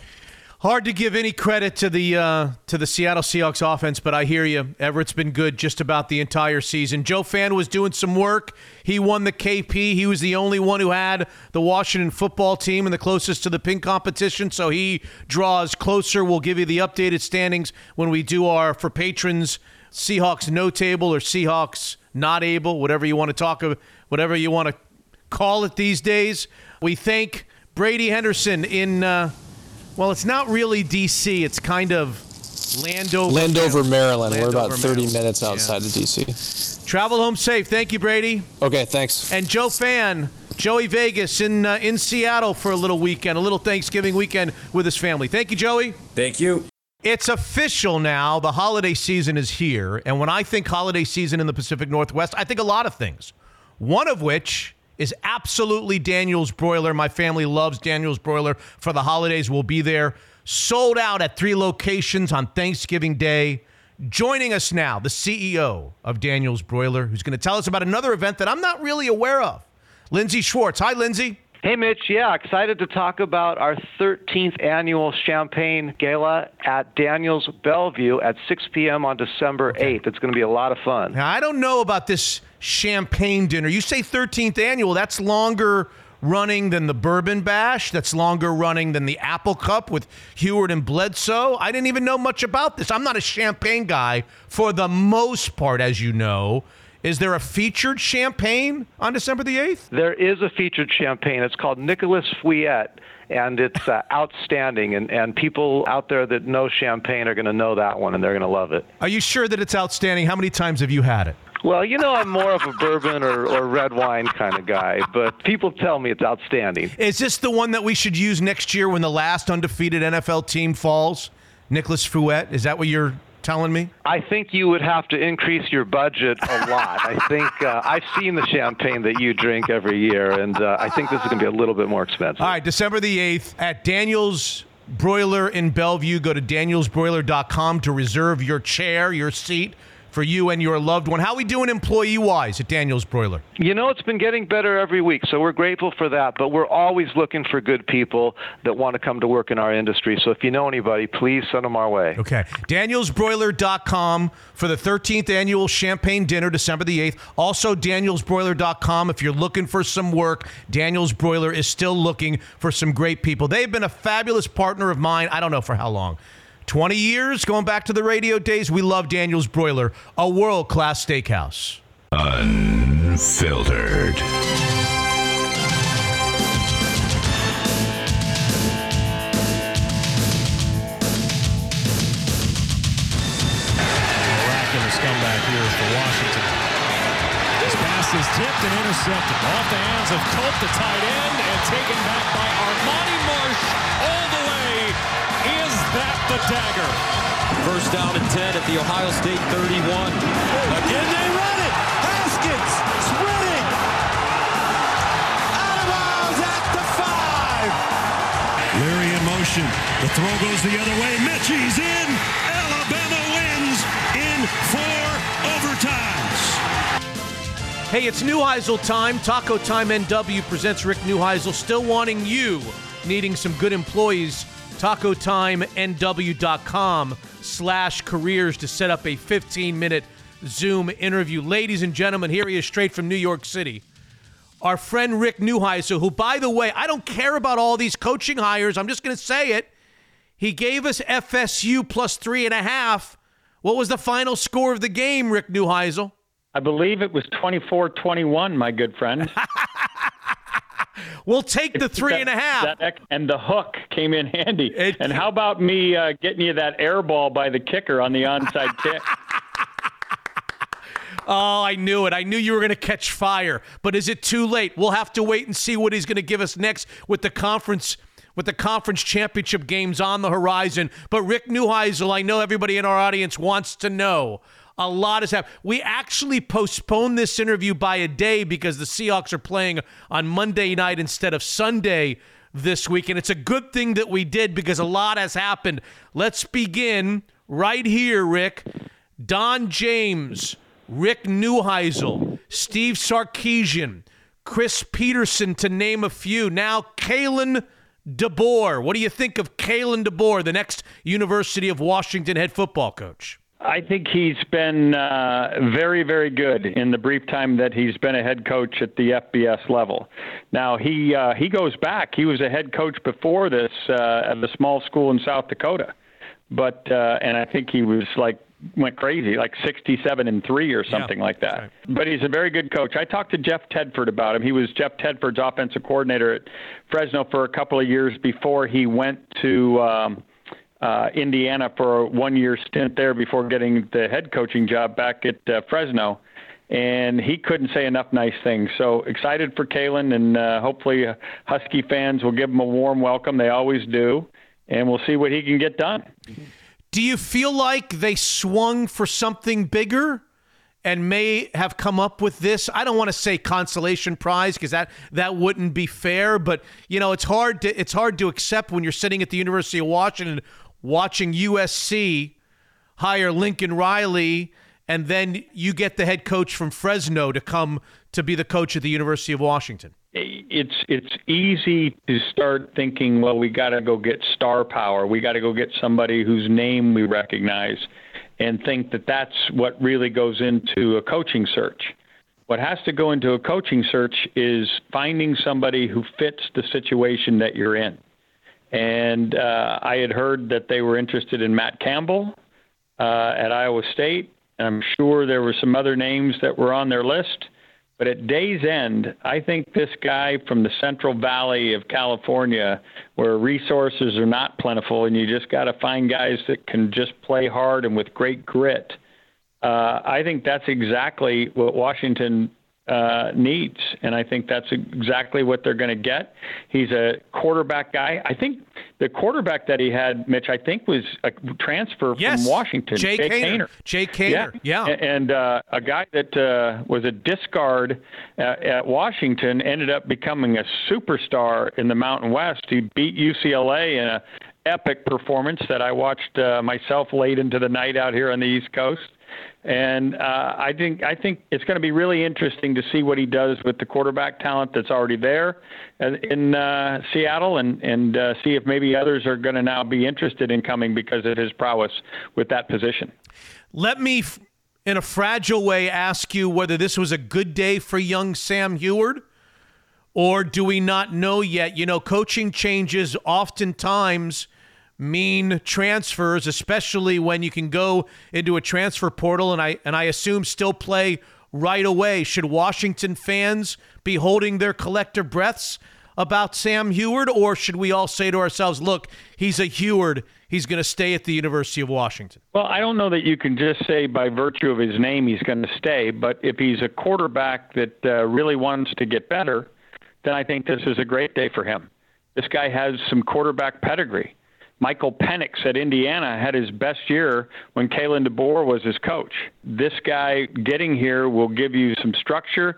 It's a quarterback-friendly offense that you saw at Fresno State. I'm not sure he'll stay in as much four wides as he did there. He'll probably get into some more tight end offense, but that will suit Sam Heward just fine. What Sam Heward has to be aware of is there's going to be competition. And if he's not afraid of competition, then I think he'll benefit greatly. It seems like Lincoln Riley said no to a preposterous amount of money at LSU. Then he left Oklahoma for USC. Everybody is speculating he doesn't want to play in the SEC. He doesn't want to play in the SEC. Oklahoma's headed there. First of all, do you believe any of that? And second of all, what is so special in your estimation that makes him the Pied Piper right now? Everybody wants to get a hold of Lincoln Riley. Well, he's kind of the chosen one, right? He was anointed by Bob Stoops to be the next head coach. Bob Stoops stepped away from the job while he was doing very well and young and just stepped away. And so it kind of landed in his lap, which was a wonderful, wonderful thing for him. And then he produced. He produced beautifully. He got to the college football playoff 3 times. He didn't win any of those games, but he was in an epic one against Georgia. And listen, I just think the guy has the right stuff. I think he was down on the Oklahoma decision to move to the SEC. I don't think because of the competition. There will be some that will say that's the reason. But I just think he thinks the SEC does things in a different way. And he didn't want to necessarily go in that direction. For Pac-12 fans, this is a day to rejoice, because not only does this give USC a chance to get back to a national brand, a national power, but it also is going to draw the eyeballs of the television networks. It's going to draw their interest into creating a big contract when, as we know, these negotiations, if they haven't already started or are about to, I think this is great news for the Pac-12, and you'll watch. Others will follow. Others will follow with, continuing to resource their programs in the proper way, and I think it's a great day for the Pac-12. Do you have a best guess on annual salary at USC? Oh, I think it's got to be. Somewhere close to $9-10 million. Wow. He was being, as you mentioned, offered outrageous sums at LSU. Anybody pitting the two against each other can create a deal, and his, squeaky clean reputation, I think, was the envy of all those folks in Southern California. So I think they're paying. Yeah, I wouldn't be shocked at all if it were a 10-figure or an 8-figure deal. Have a quick thought about Billy Napier at Florida. Will Steve Spurrier fans rejoice in Gainesville? I think Billy Napier will be successful there. He's done a nice job at Louisiana. He spent some time apprenticing in both the Alabama and Clemson programs. So he's learned from some of the best. And now it's just about, a fundamental love for recruiting. That, at the end of the day, was what got Dan Mullen, and he never, ever made it public that wasn't the case, that he really did like it. He was, kind of in his own world, and I think that just created a real frenzy amongst Gator fans that they were never going to catch Georgia if they didn't have somebody the equal of Kirby Smart in the recruiting world. Rick Neuheisel is with us, so now what at Oklahoma, now what at LSU, and to a lesser extent, now what at Virginia Tech? So let's start with Oklahoma. Cliff Kingsbury has been very coy in terms of not denying his interest there. I think that's obviously to try to get a new deal at the Cardinals, but the NFL doesn't need to play these games like James Franklin was able to play and parlay the last couple of years in Big Ten conference play. He was 8-10 in conference play and parlayed it into an $85 million deal over 10 years. So we'll see if Cliff Kingsbury is really a player there. I think Mark Stoops, Bobby's younger brother, would be a good choice. He's a guy that has paid his dues and done a great job at Kentucky. They finished 9-3 at Kentucky, and I know Bobby Stoops would be in there lobbying for him. Bobby's going to coach the bowl game, Mitch, which is kind of an interesting thing. And then the other guy that I'd throw in there, also an Oklahoma roots guy, is Josh Heupel, who did a really nice job. Sure.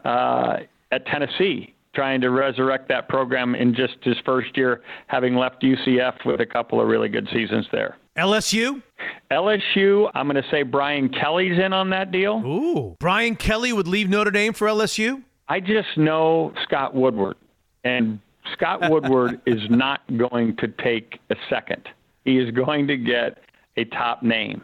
All right, story of the weekend. We get away from coaching searches and vacancies and hirings. I have to say the Coach Khaki Pants, Rick, I still have a little trouble seeing him happy, but he's happy right now. I don't know how long the happiness and the grin will last, but he's happy right now. Did you see that coming in the big house? The snow, it just, you know what? I felt Ohio State was going to win the entire week. I felt Ohio State was going to win. Until you saw that weather, and then you're going, you know what? Yeah. This is just so Bo Schembechler. This is just so vintage Big Ten, and the fly by the seat of the pants boys had no chance. Listen, congratulations to Jim Harbaugh. It was a whale of a coaching job. It was a whale of a season. Hopefully they didn't play themselves out of all their emotion, because they're going to need some against Iowa, although they're clearly the better team. But it was an epic performance on both sides of the ball, and in particular in the trenches. They ran for 297 yards, and Ohio State ran for 63. You can't do that. And I think the big grin on his face, Mitch, wasn't as much for that he finally slayed the dragon that was Ohio State, right? He got over that hump. But now he can take his golf clubs out of the closet. He swore off golf until he beat Ohio State. And you and I both know what that must feel like to finally be able to actually put a peg in the ground and take your first backswing. What kind of a player, what kind of a golfer could Jim Harbaugh be? I don't know, but if he's been out for 6 years, I want all he wants, and you name the court.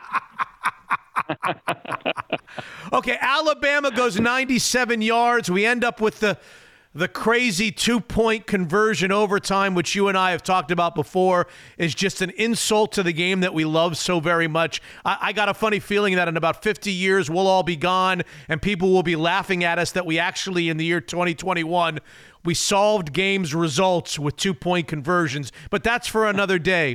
97 yards, season on the line, Heisman's on the line. Alabama does it. They eke by Auburn.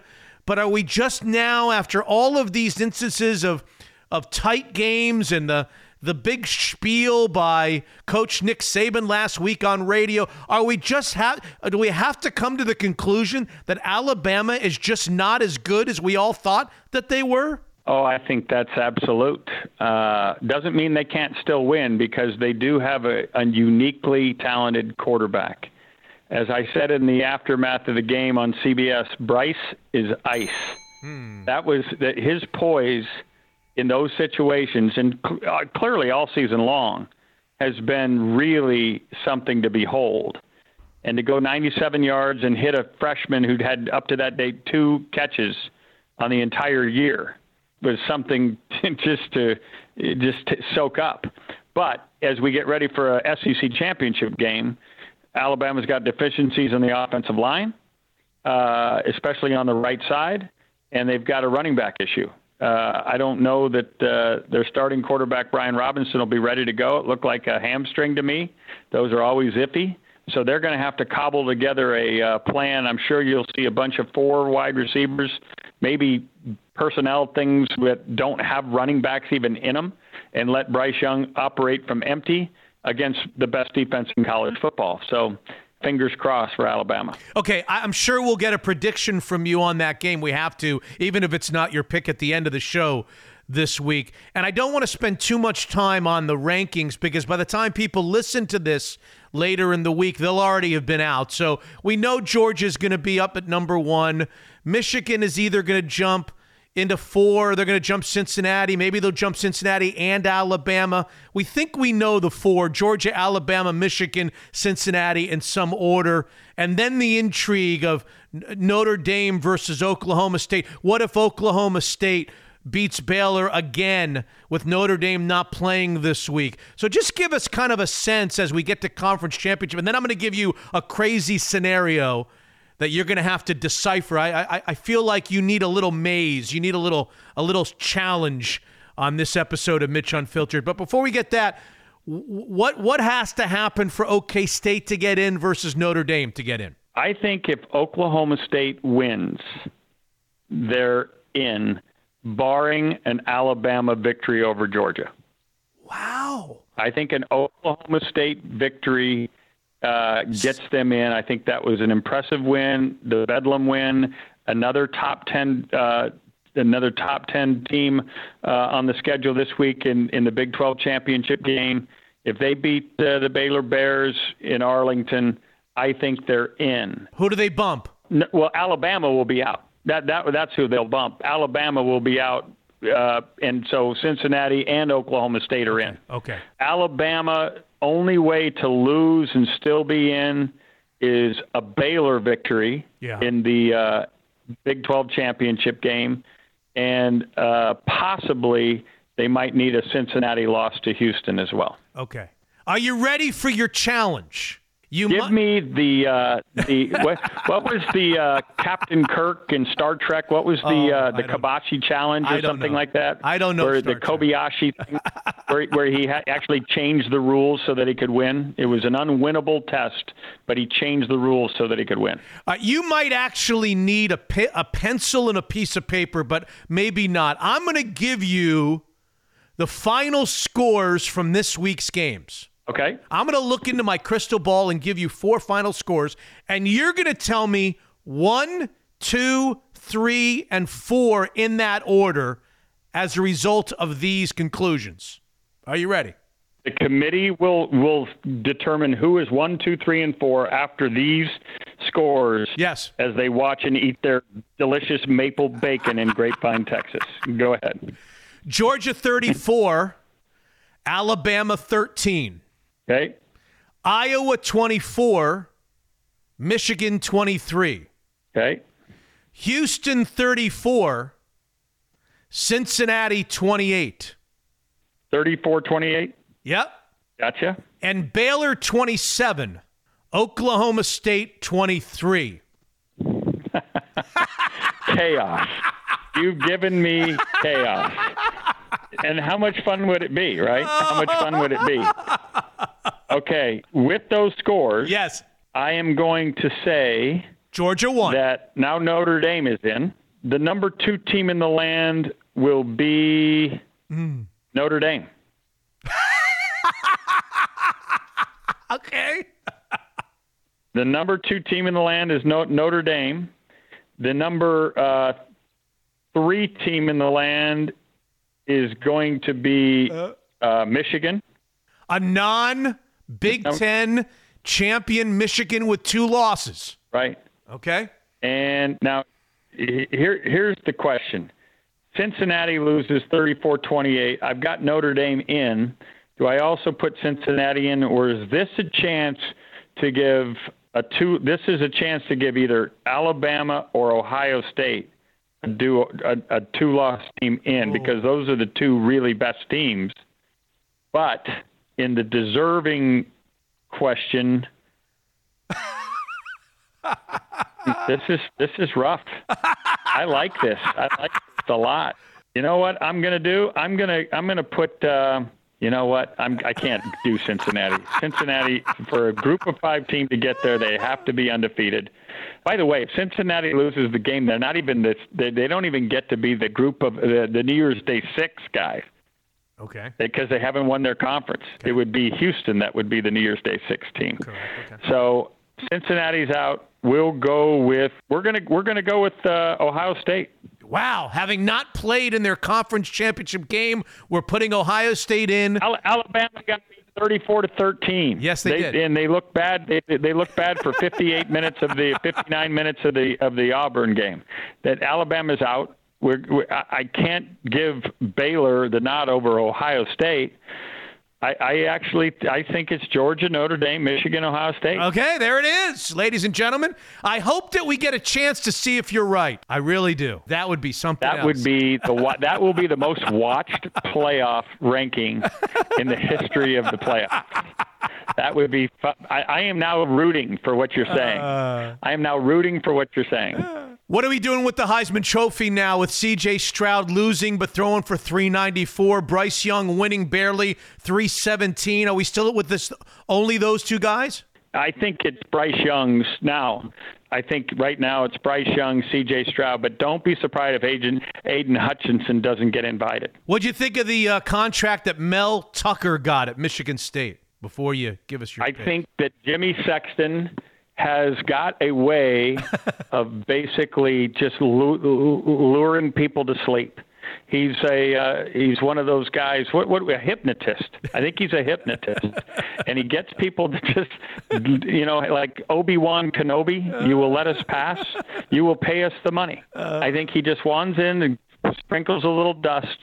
And Mel Tucker, after a beautiful 5-7 year at Colorado, a year where they were picked to finish last in the Big Ten East this year based on how they performed other than the Michigan game in the pandemic year. And now he had a great season, but $95 million.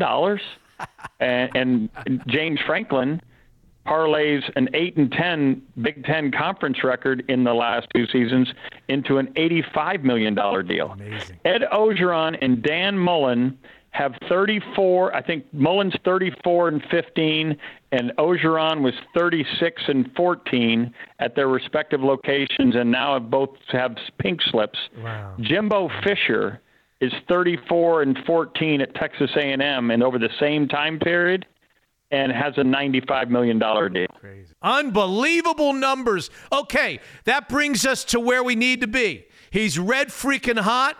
He won last week's game by a grand total of 1/2 a point, but they don't ask you that when you cash the ticket in at the window. I'm assuming, well, I don't know where you're headed, but if you're not headed to Georgia, Alabama, you need to include that as maybe a cherry on top of the sundae. All right. We are going to go to San Antonio, Texas, where the Conference USA title will be decided. UTSA had been undefeated all season long and fell to North Texas this last week. Obviously, better to lose then than in the championship game. But they're coming up against Western Kentucky, whose quarterback is a kid named Bailey Zappi. Bailey Zappi is from Houston Baptist, okay? So he's a Texas kid, transferred to Western Kentucky. He is by far and away leading the country in touchdown passes. He's a star. And Bailey Zappi and the Hilltoppers are going to beat the Roadrunners in San Antonio as a 1-point favorite. That is where we're going. With the cherry, I'd like to take you to Georgia, and I would like everybody to be reminded that Alabama's offensive line this year is not Alabama's offensive line of last year. And unless something really different happens, they are going to be challenged like they've not been challenged previously by a absolutely frenetic front seven of Georgia, led by their nose guard, Jordan Davis, who goes a paltry 365 pounds. So I just think that this is a very, very bad spot for Alabama to be in, especially down running backs. I think it's going to be all on Bryce Young. I think it's going to be a fast track. And I got to take Georgia and lay 6.5. Georgia minus 6.5, and the pick of the week, Rick Neuheisel, as if you didn't think he was crazy enough, is taking an 8-4 football team to win straight up against a once 11-0, now an 11-1 top 25 ranked team in San Antonio. That's why he gets paid the big bucks on Mitch Unfiltered. Right there, ladies and gentlemen. Just remember these words. Zappy will make you happy. Thank you, Rick. We'll talk to you next week at this time. Look forward to it, Mitch. Take care. All righty. It's been too long, way too long, since we got a little update on the new Kirkland branch of Cross Country Mortgage. J-Flo. Jordan Flowers is in the house. J-Flo, how's the transition gone to cross country? Hey, it's good to be back. It's been a great transition. Thanks for having me back on. I didn't know if you were still doing these or what. I don't know, but it's been a phenomenal transition. It's been great. I got to give a special shout out. You got listeners everywhere, Mitch, and the gentleman that is the area manager for the space we've been in Bellevue, his name's Alfred Northcutt. He came up and talked to me getting coffee in the space the other day. He's a big fan, big listener, and he's been phenomenal to work with here. So, Alfred, thank you. Appreciate all you've done for us. Throw some numbers at us, Jordan. 30-year fixed, refinance opportunities. How's the selling market? I understand you personally went through the sale and purchase of a new home. I'm assuming Cross Country Mortgage handled that. Cross Country did handle it and did a phenomenal job. Thank you, Cross Country. We did sell. It was a great sale, phenomenal sale. And we are moving into our new house here soon. 30-year fixed rates, conventional conforming 30-year fixes at 3 to 3.375, depending on credit and purchase versus refi or cash out. People are still looking to do home improvements, what have you there.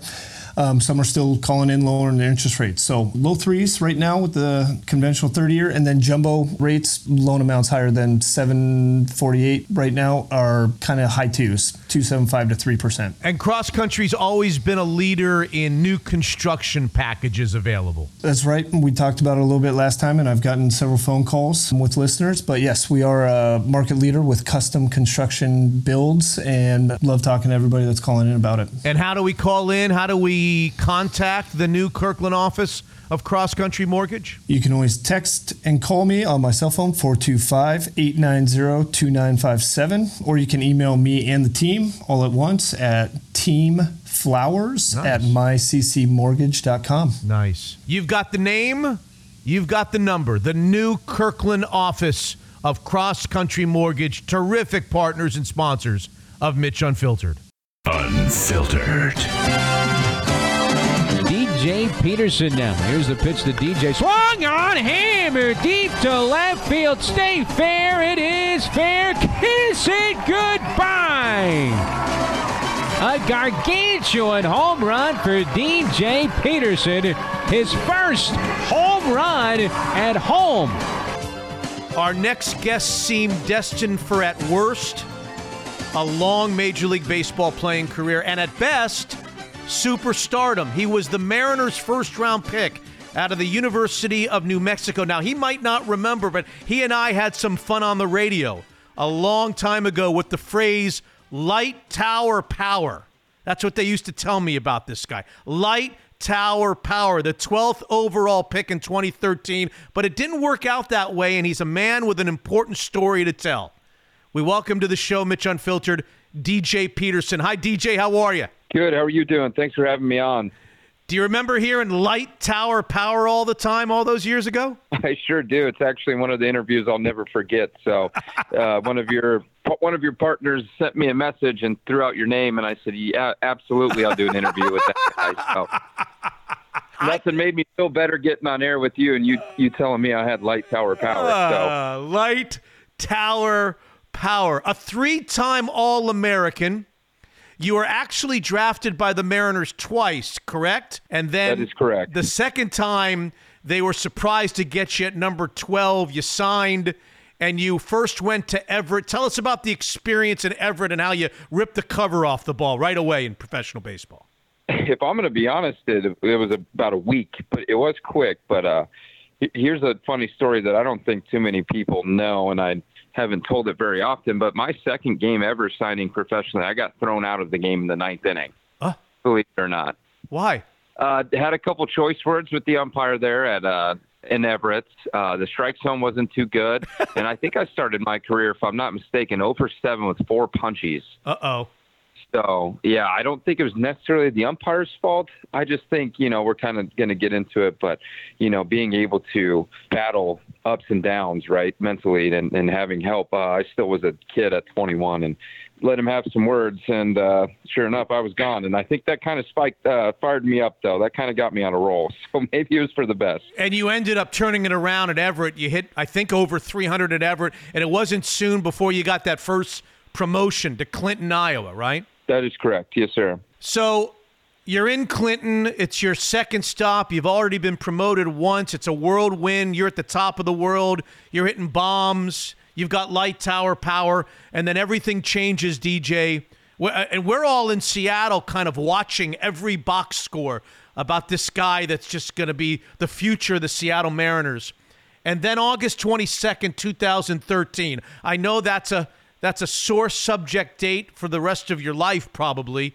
Tell everybody what happened and kind of go into detail about that day. Yeah, I mean, I wouldn't even call it a sore topic. It just was a life-changing day for sure. But I got hit in the face.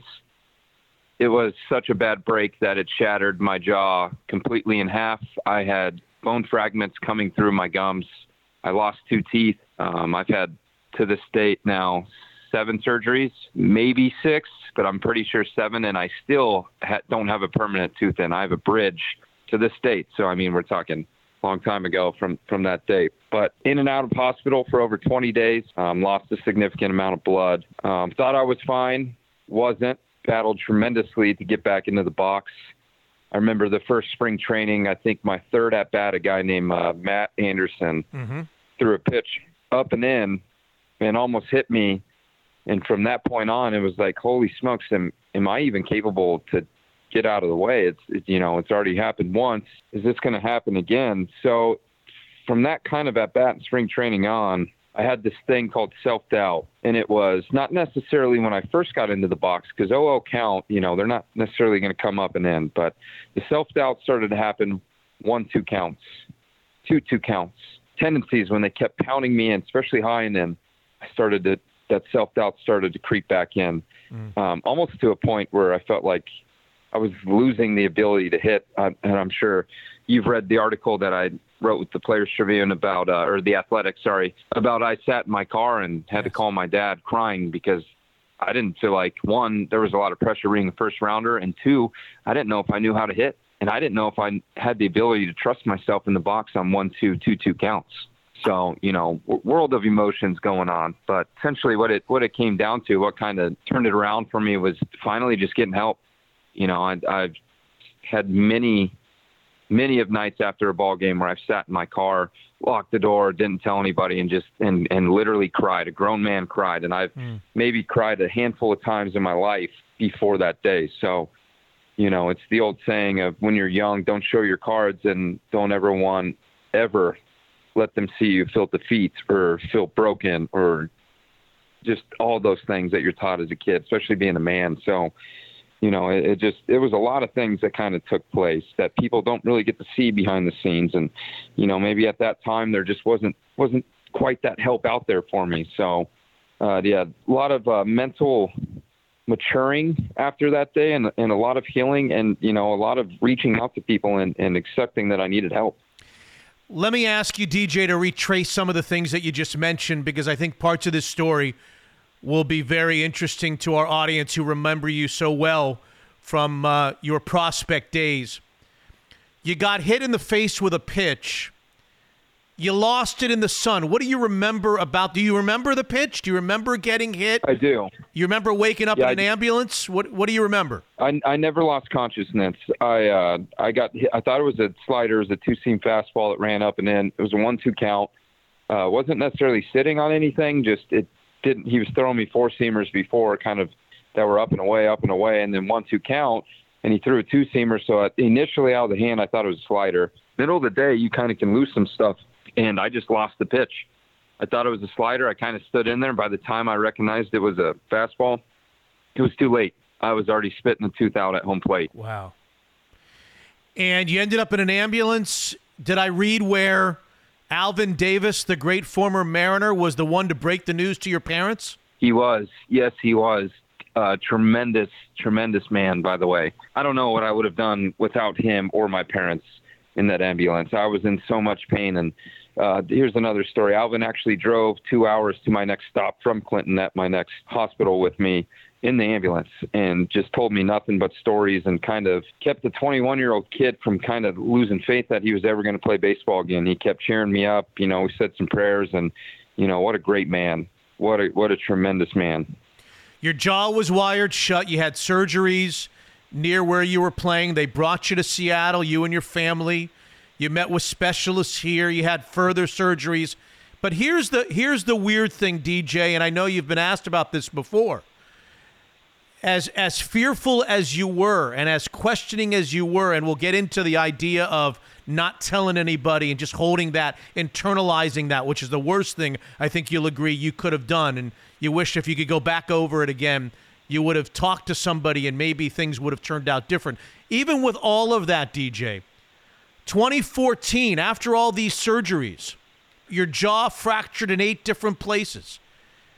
You hit in 2 different levels, AA, 297 with 31 home runs, 111 RBIs. How in the world were you able to do that and still have this fear at the same time? Well, the talent was always there, if you actually look at my strikeout ratio that year, it almost doubled from when I first got signed. I went from like a 16% strikeout ratio to almost 30 that year. Wow. I had over 100 strikeouts. So there were some alarming things that went on that, if you actually looked at the numbers and broke it down, you would be surprised. But the thing about it is I didn't miss very many fastballs, if I'm going to be blunt and honest. Early on in the count, I did a good job of not allowing myself to get deep in the counts, which is not necessarily a good thing, especially at the upper levels, because you got your veterans guys that can chip away and hit corners, and all of a sudden you're battling back in 3-2 count. You work a walk, now you got to win, right? So it's easy to talk about now, but I just really, in high and AA, I just didn't miss very many strikes early on in the count, especially in 2014. And what would go through your body when the count would reach 2 strikes? Talk about that fear. Almost abandonment. Almost being toast. At some points I remember I was striking out 2-3 times a game in AA towards the end, getting in a really, really tough spot when I started so hot. And I would get to 1-2 and 2-2 and almost instantly just almost give up until I would get to the 9th inning, and I'd have to tell myself, okay, this is your last at bat of your entire career.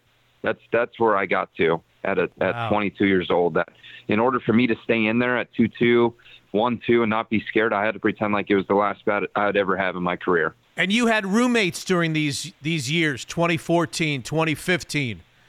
You had apartment roommates, and yet you would leave them and go sit in your car because you just couldn't get yourself to tell anybody that you were struggling like you were. Nope, I couldn't. I didn't want them to see me weak. I didn't want them to see me have any excuses. I just wanted them to think that it was just me struggling. Like everyone goes through struggle, right? I just didn't want them to see how bad it was affecting me. I felt like it was a sign of weakness, which is too bad because my roommates have reached out to me and said, I didn't even know what you're going through. I wish I would have known because I would have talked to you. I wish I could have helped in some way. Gosh. When Jerry Dipoto came along as the Mariners GM in 2017, one of the first things that he did, I think, he released you. Do you remember that day, what that call was like, how it felt? I mean, here you were. Just a few years earlier, you were the Pied Piper. Everybody thought you were going to be this incredible middle-of-the-order light. You had guys like me throwing light tower power at you. What was it like to get released? He didn't even call me. Jeff Kingston did, the assistant GM at the time. I didn't speak to Dipoto when I got DFA'd. I got a call in Oklahoma, and actually my stats weren't really that bad. I think I was hitting like 265 going in that game. I was 270 with like 13 homers. It was right after the All-Star break. They just, Kingston told me that they're going to make some moves and they needed a pitcher and that was kind of where they were at on the roster. And so they DFA'd me. I got claimed by the White Sox. And honestly, I didn't perform well with the White Sox either, but literally I could take a deep breath. Really? Honestly. Yep. Honestly, the new front office, I didn't seem to fit their resume, kind of what they were looking for. So, I felt like it was a fresh of just nice, crisp air, honestly. Mm-hmm. Even though I didn't hit good with the White Sox either, but it was a fresh start almost. You had AAA stops with the White Sox, as you point out, and the Reds, and back to the White Sox. You were released in 2019, DJ. I know 2019 you got married. I read the article in The Athletic, the great piece by Corey Brock. And you finally decided, you know what, enough's enough. I'm going to tell people what I've been going through. How did you get to that point? And I would say, as somebody who has struggled from time to time in my life, I would say it's the opposite of weakness. It's courageous. It's brave to get to the point where you're willing to let go and include somebody in your problems. What got you there? Was it your new wife? Was it your family? Was it a sports psychologist? Explain what it was that you drew upon to be able to come up with that strength to do that. It was definitely my wife. I felt like that all the anger I was holding in, I was doing such a good job of masking it. All the pain and everything I was going through, I was just masking it, and there would be times where I would kind of snip, verbally with my wife when she wouldn't do anything wrong. So I knew that, my wife she's my soulmate. And if I wanted to be a good dad and a good husband, and if I ever even wanted to play baseball and be pretty dang good at it again, I needed to talk to somebody. I needed to get these things off my chest. I needed to get these things out of my head. I needed to figure out a way to cope with the pain, with the hurts. And I didn't know how, other than to, maybe be a little snippy when I got aggravated or, hide, run away from problems. I didn't know how to necessarily handle things. So that was the turning point for me, was kind of how I was approaching problems and situations, and it wasn't the right way. The non-communication, a little aggravated quickly when something wasn't going my way, isn't how you go about life. That's when I realized that, okay, I need some help.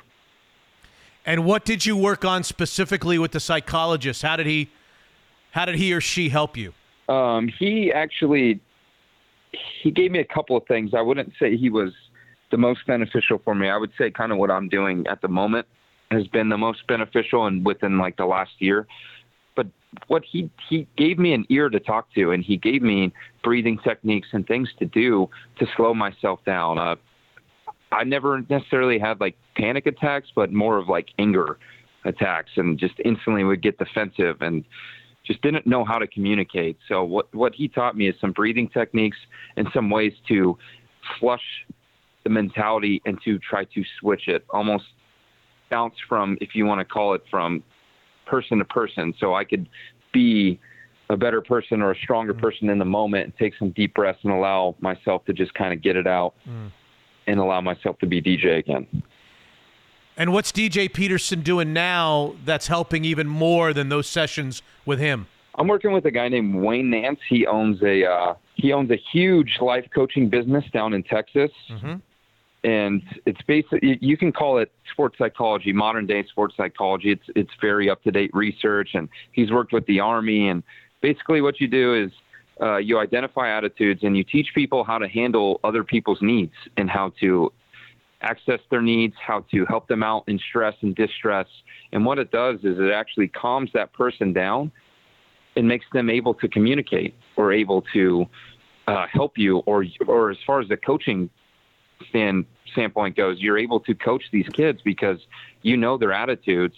You can now meet their needs and help them listen and help them be coachable. So what he's done with me is he's shown me all these things that I'm weak at and how I get better at them. Not mask them, but just get better at my weaknesses. And so now baseball became fun again. You returned to some independent baseball. I guess you're 29 or 30 years old. What next for DJ Peterson? Is the playing thing still a possibility? I know it sounds to me like, A, you would love to coach, and B, you'd be a hell of a coach to work with young people and help them through the trials and tribulations of what it's like to be an athlete, especially in a sport where you fail a lot more than you succeed, DJ. Agreed. Hey, well, as of right now, what's next is I signed with the Rockies before Thanksgiving. So, nice. All right. Yep. I think that I'm not promising you on air or anything that I'm going to play until I'm 40, but there's some more baseball left in DJ Peterson. So, I was talking to James Jones, a center fielder you guys used to have with the Mariners, who's now with the Rangers. He's a pitcher. Not everyone's story is the same. And I don't want it to be that way. I never thought when I was 12 years old playing baseball, travel baseball, that I was going to be extremely rich and famous and this and that. I just always thought that I had a chance to play at the next level, and as those things started coming, things just started happening where, now money's involved and now it's your job, et cetera. But I think that there's a very, very, very good chance that you will see me in the big leagues this year. Yes. And what's the feeling now? How do you compare how you feel with 2 strikes and an 0-2 count than how you felt a few years ago? There's no more self-doubt. There's a lack of self-doubt.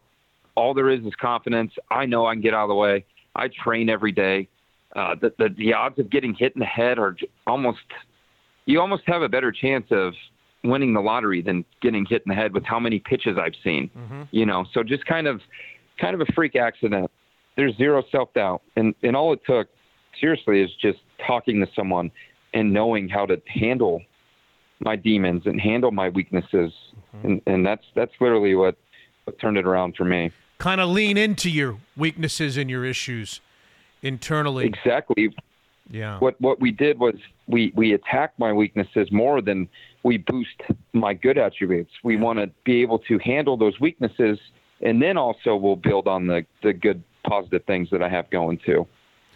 So before I say goodbye and root like heck for you to see in the big leagues with the Colorado Rockies, let me ask you what would be an impossible question for me to answer if I were in your shoes, but everybody's a little different.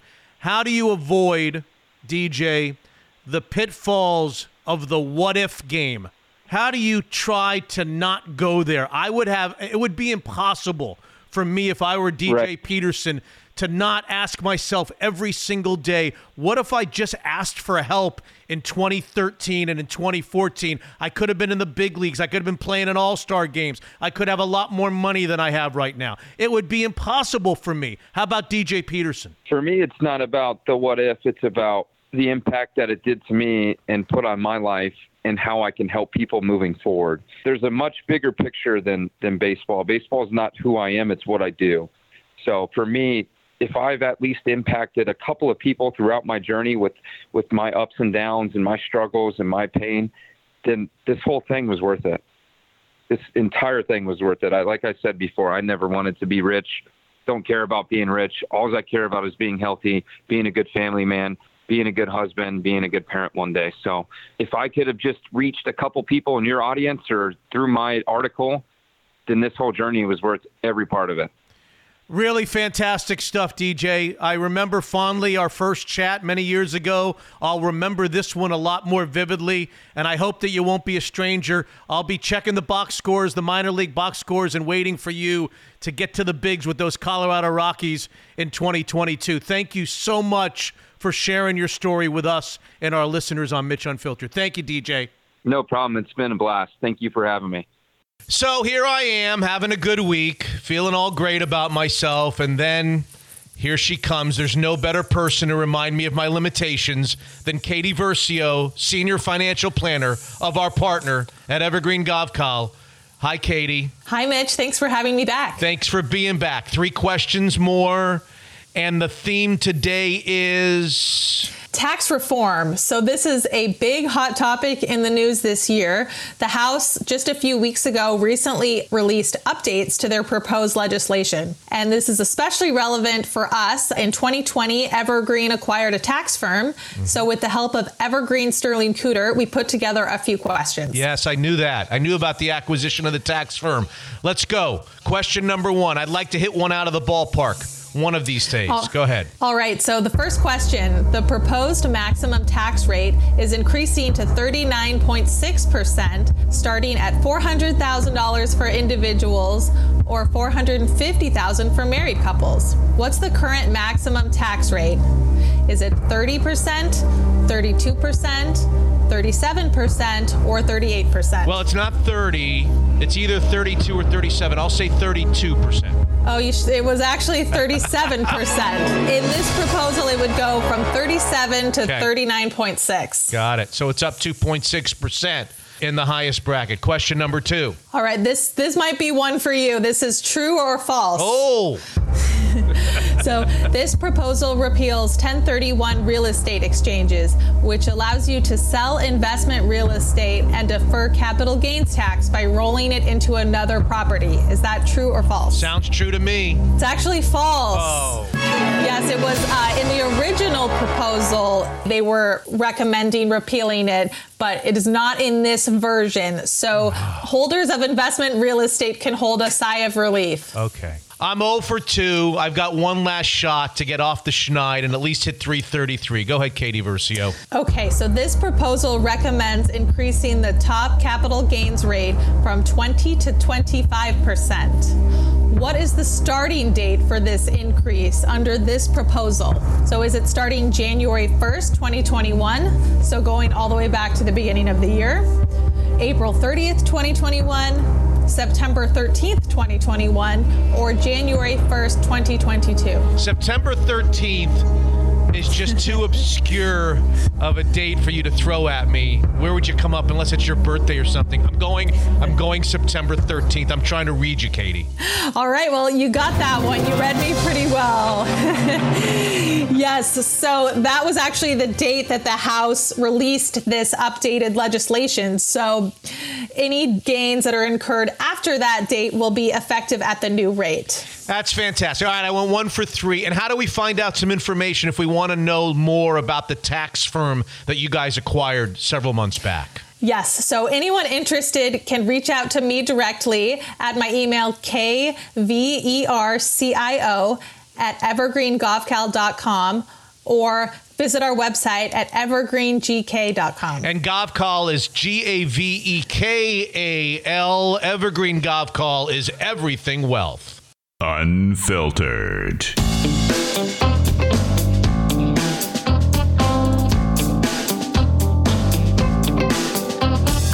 Other Stuff segment, Hot Shot Scott, episode 168.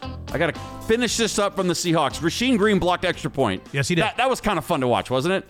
I didn't know for the longest time who blocked it. I just know that he picked it up and ran it down. Watching him run and watching the kickers try to tackle him, I read on Twitter that he reached a max speed of 18.41 miles per hour on his block extra point return, traveling 94 yards, the fastest max speed reached by a defensive lineman as a ball carrier since Jadeveon Clowney in week 4 of 2019. So there you go. How about that for a fun stat? But he wasn't going as fast as DK Metcalf was going when he chased down Buda Baker. I don't think he was going that fast, no. But that was fun to watch. You don't see that every day. I was like, 10-7 game. That's fine. Oh, it's 9-9. What do you know? By the way, going back to your questions about I don't know if you had questions about Sam Heward. We're talking about How much can we learn? How much do we hold him accountable for his true freshman year? Jake Heaps, former quarterback, ESPN 710. Anyone hating on Sam Heward is just stupid. Don't know how else to say it. He's a true freshman getting his first real action in the Apple Cup in a dumpster fire situation. Of course he isn't going to light it up. Getting the experience is valuable for the future.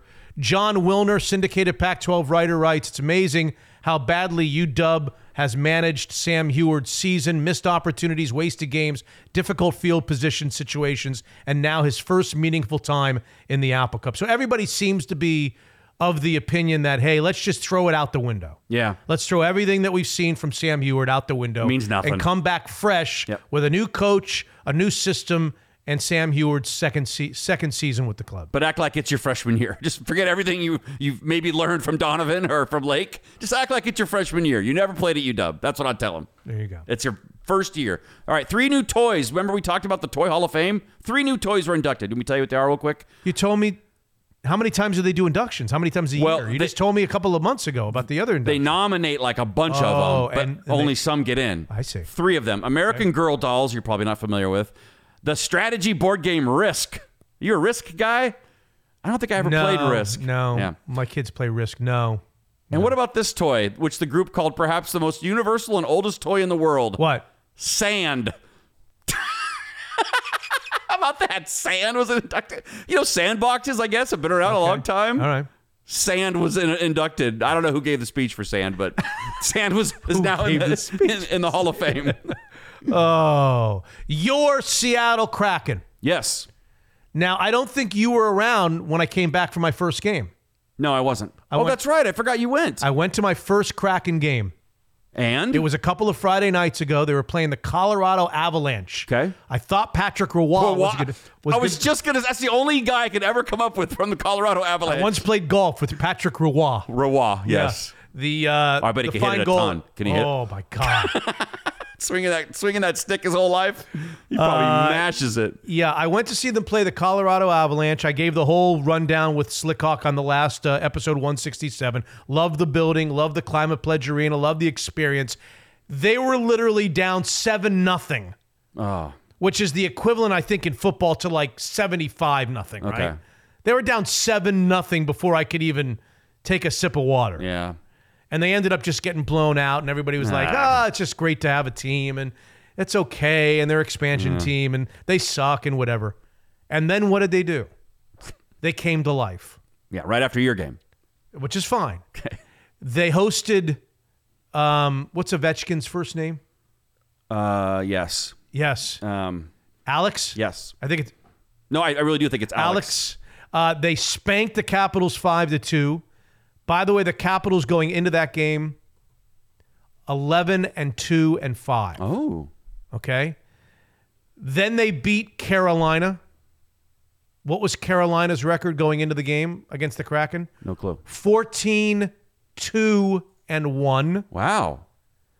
And then after losing to a good Tampa Bay team, they beat the Florida Panthers, who are 14-3. And then on Monday night, they beat the Buffalo Sabres.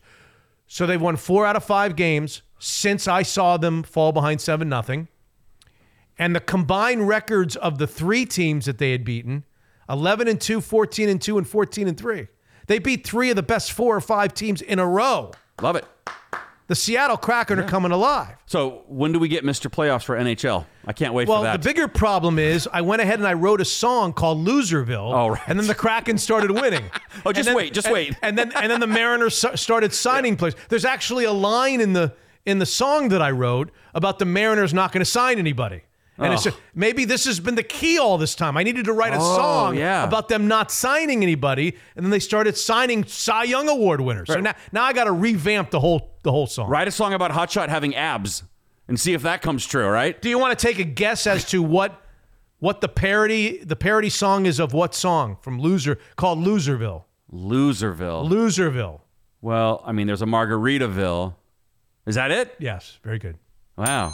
Wasted away and you have to kind of extend the loser because it's less syllables. But hey, I like it. I can't wait to hear it. So what, do you just get like a karaoke version, or do you have the band come in and set up and you might... It's a Mitch's Melody. You don't know a Mitch's Melody after all these years? I don't think you did that when I was there. I did. Oh, maybe not when you were there. Yeah. But I've done it on this show. I've done 2 or 3 on this show. Yes. Oh, okay, I don't remember. All it is I get a karaoke version and I rewrite the lyrics. Can't wait to hear it. And I perform it. And I thought I had a good idea in Loserville. It is, yes. I figured I could depend on the Seahawks to lose the Monday night game against Washington football team.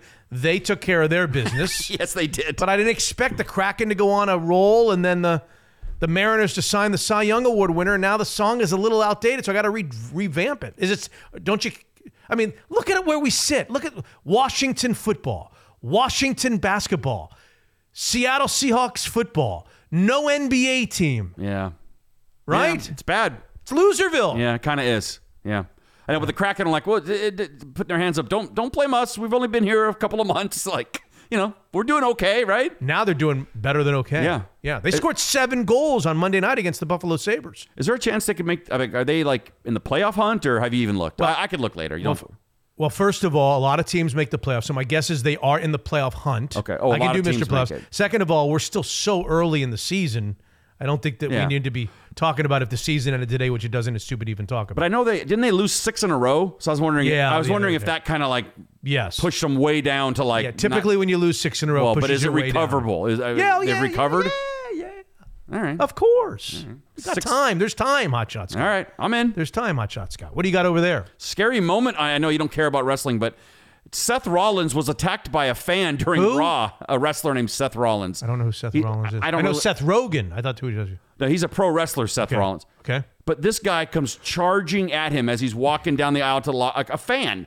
And a fan just barreled into him and knocked this pro wrestler down. And it took like 6 guys to break this up. But that fan's lucky that it wasn't like the 80s because those guys back then, they would have just kicked that guy's teeth out all night long. But Seth just got off him and went back to the locker room. But you don't see that very often where fans attack pro wrestlers because they're usually pretty scary guys. What did you do on the Friday night after Thanksgiving? The Friday night after Friday night after Thanksgiving. My daughter, I think, had a sleepover, so I think I was home. Okay. But that was Apple Cup, right? The Friday was Apple Cup. Yeah, yes. Yeah, I went and picked up my daughter's friend, and then that was it. And towards the end of the Apple Cup, a basketball game came on ESPN. Was it Gonzaga? Literally towards the 4th quarter of the Apple Cup. Yeah. Oh, I was excited to watch that. A game came on ESPN matching the Weasel, Mark Few, against Coach K. Yeah. Gonzaga against Duke in Vegas, matching the 2 freshman phenoms, Holmgren and Banchero. And where's Banchero from?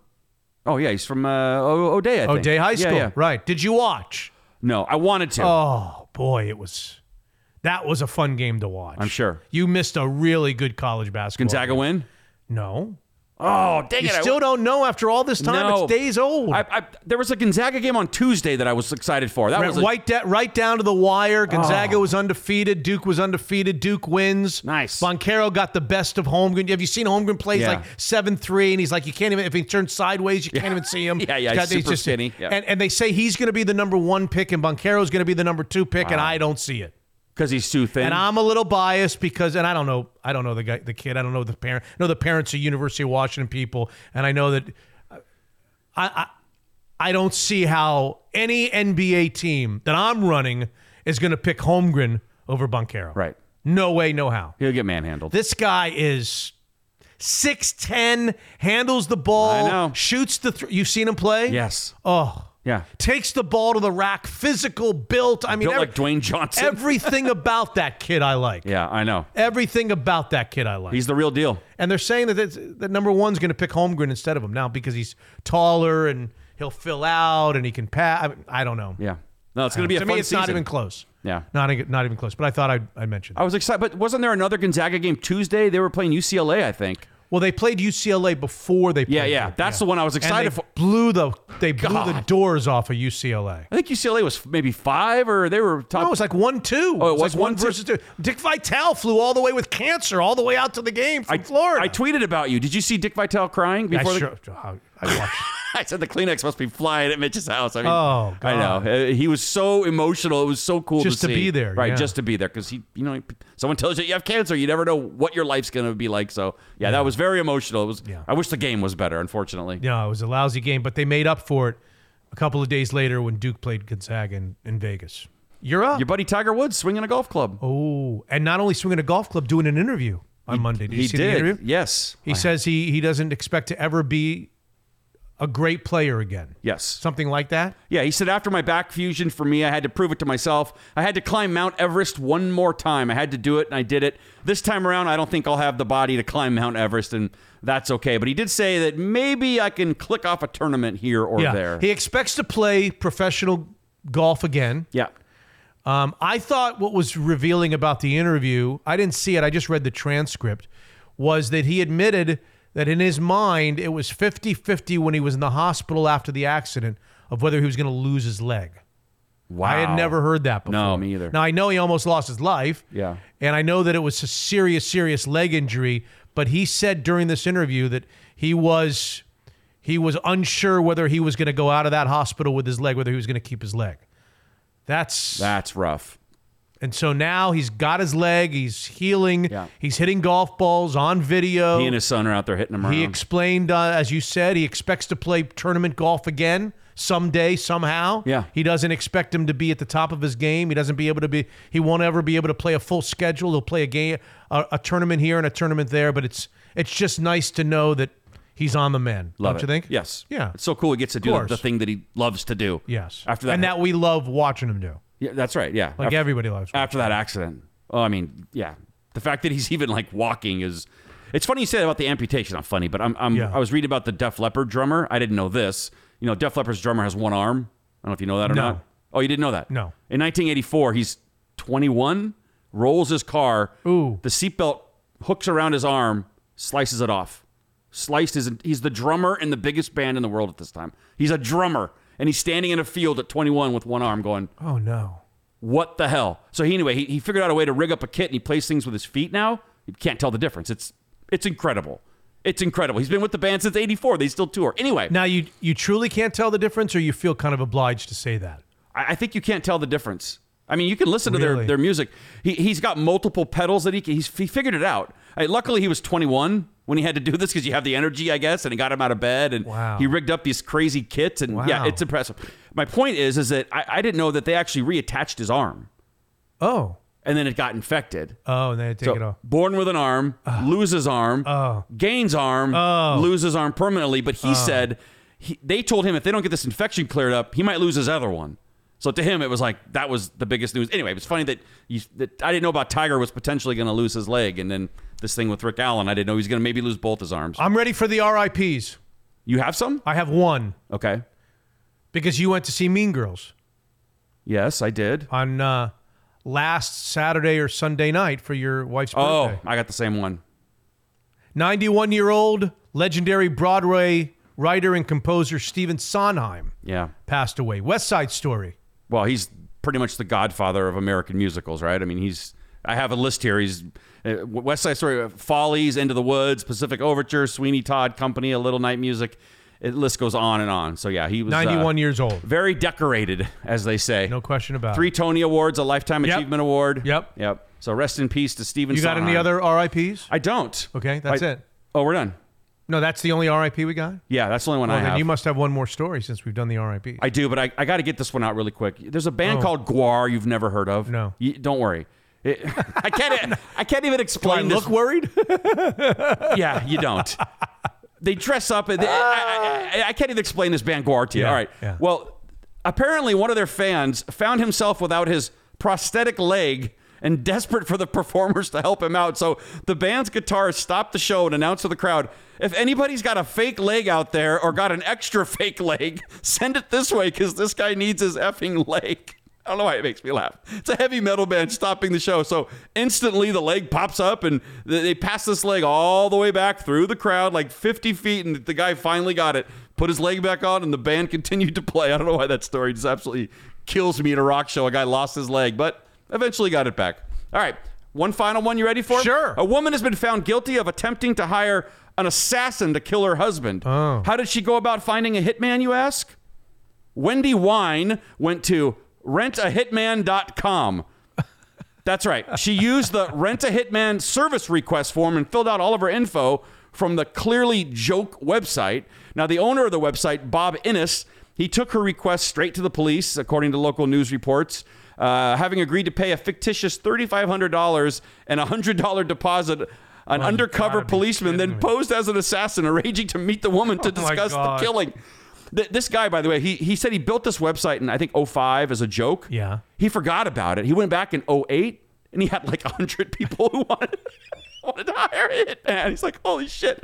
So now he kind of uses it to help the police. So the incident took place on July 17, 2020. Michigan State Police Lieutenant he could see the funny side, however. He said, I can't believe someone would think that a website like this exists. She'll serve a minimum of 9 years in prison. Will appear in court in January. Yeah. I actually learned... Not the sharpest tool in the shed. Doesn't sound like it, does it? No. Nah. I did actually learn that... Oh, my God. This was a bullcrap website when my wife never received her refund because I'm still here. Oh, and in case you're wondering, she never found a coupon code. Go online for a hitman? Everyone knows the best place to get a hitman is Target. Hey, NBC's Chris Hansen. I don't know what you're up to these days, but I have 5 words for you. To catch a hitman hirer. We'll work out the title. It's a little clunky right now, but who wouldn't watch that, right? And finally, rent a hitman? Classic millennial, always looking to rent and not buy. That's it. It's been a while. Yeah. Now, was that done for a previous episode that you thought that you were going to... No. I wish I had those. Those were actually really funny. You would have liked them. You loved them. Oh, gosh. So if you're looking to off somebody, don't go to a website and give everyone your personal information. What's the name of the website again? Rentahitman.com. Did you ever try to go there? I didn't, but I did see... Should I try? Yeah, try it. But here, I want to do it too. But you have... Rent... Yeah. Hitman.com. I did see something funny. They have like it says leave us on Yelp. Love us or leave us on Yelp.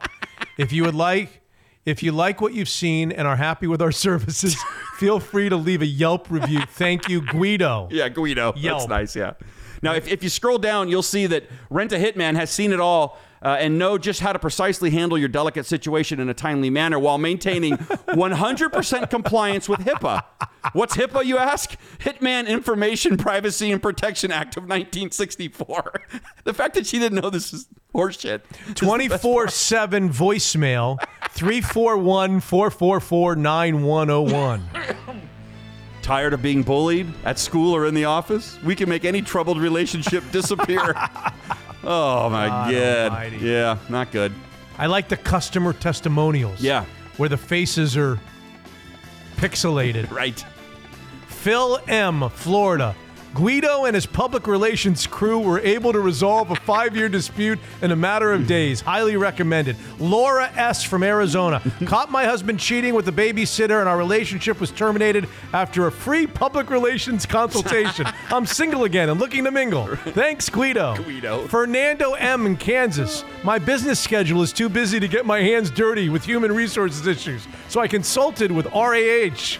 And they handled my disgruntled employee issue promptly while I was out of town on vacation. Gracias. Yeah. Oh, cookie policy, accept and close. Anyway, That's it. Okay, very good. Anything else? You're back, episode 168. I'm back, yes. Go Huskies. I hope this is the right move. I'm excited to see how the Husky season goes. Correct. Yes. And you are or are not going to make your picks here on in for Beat the Boys. Well, I'm going to hopefully try to make my picks going forward for I Beat the Boys. believe I was 3-0. Really? Do you remember? Oh, you wouldn't know what the games were. I was going to ask you remember what the games were. No, I don't remember. I think I might have been 3-0.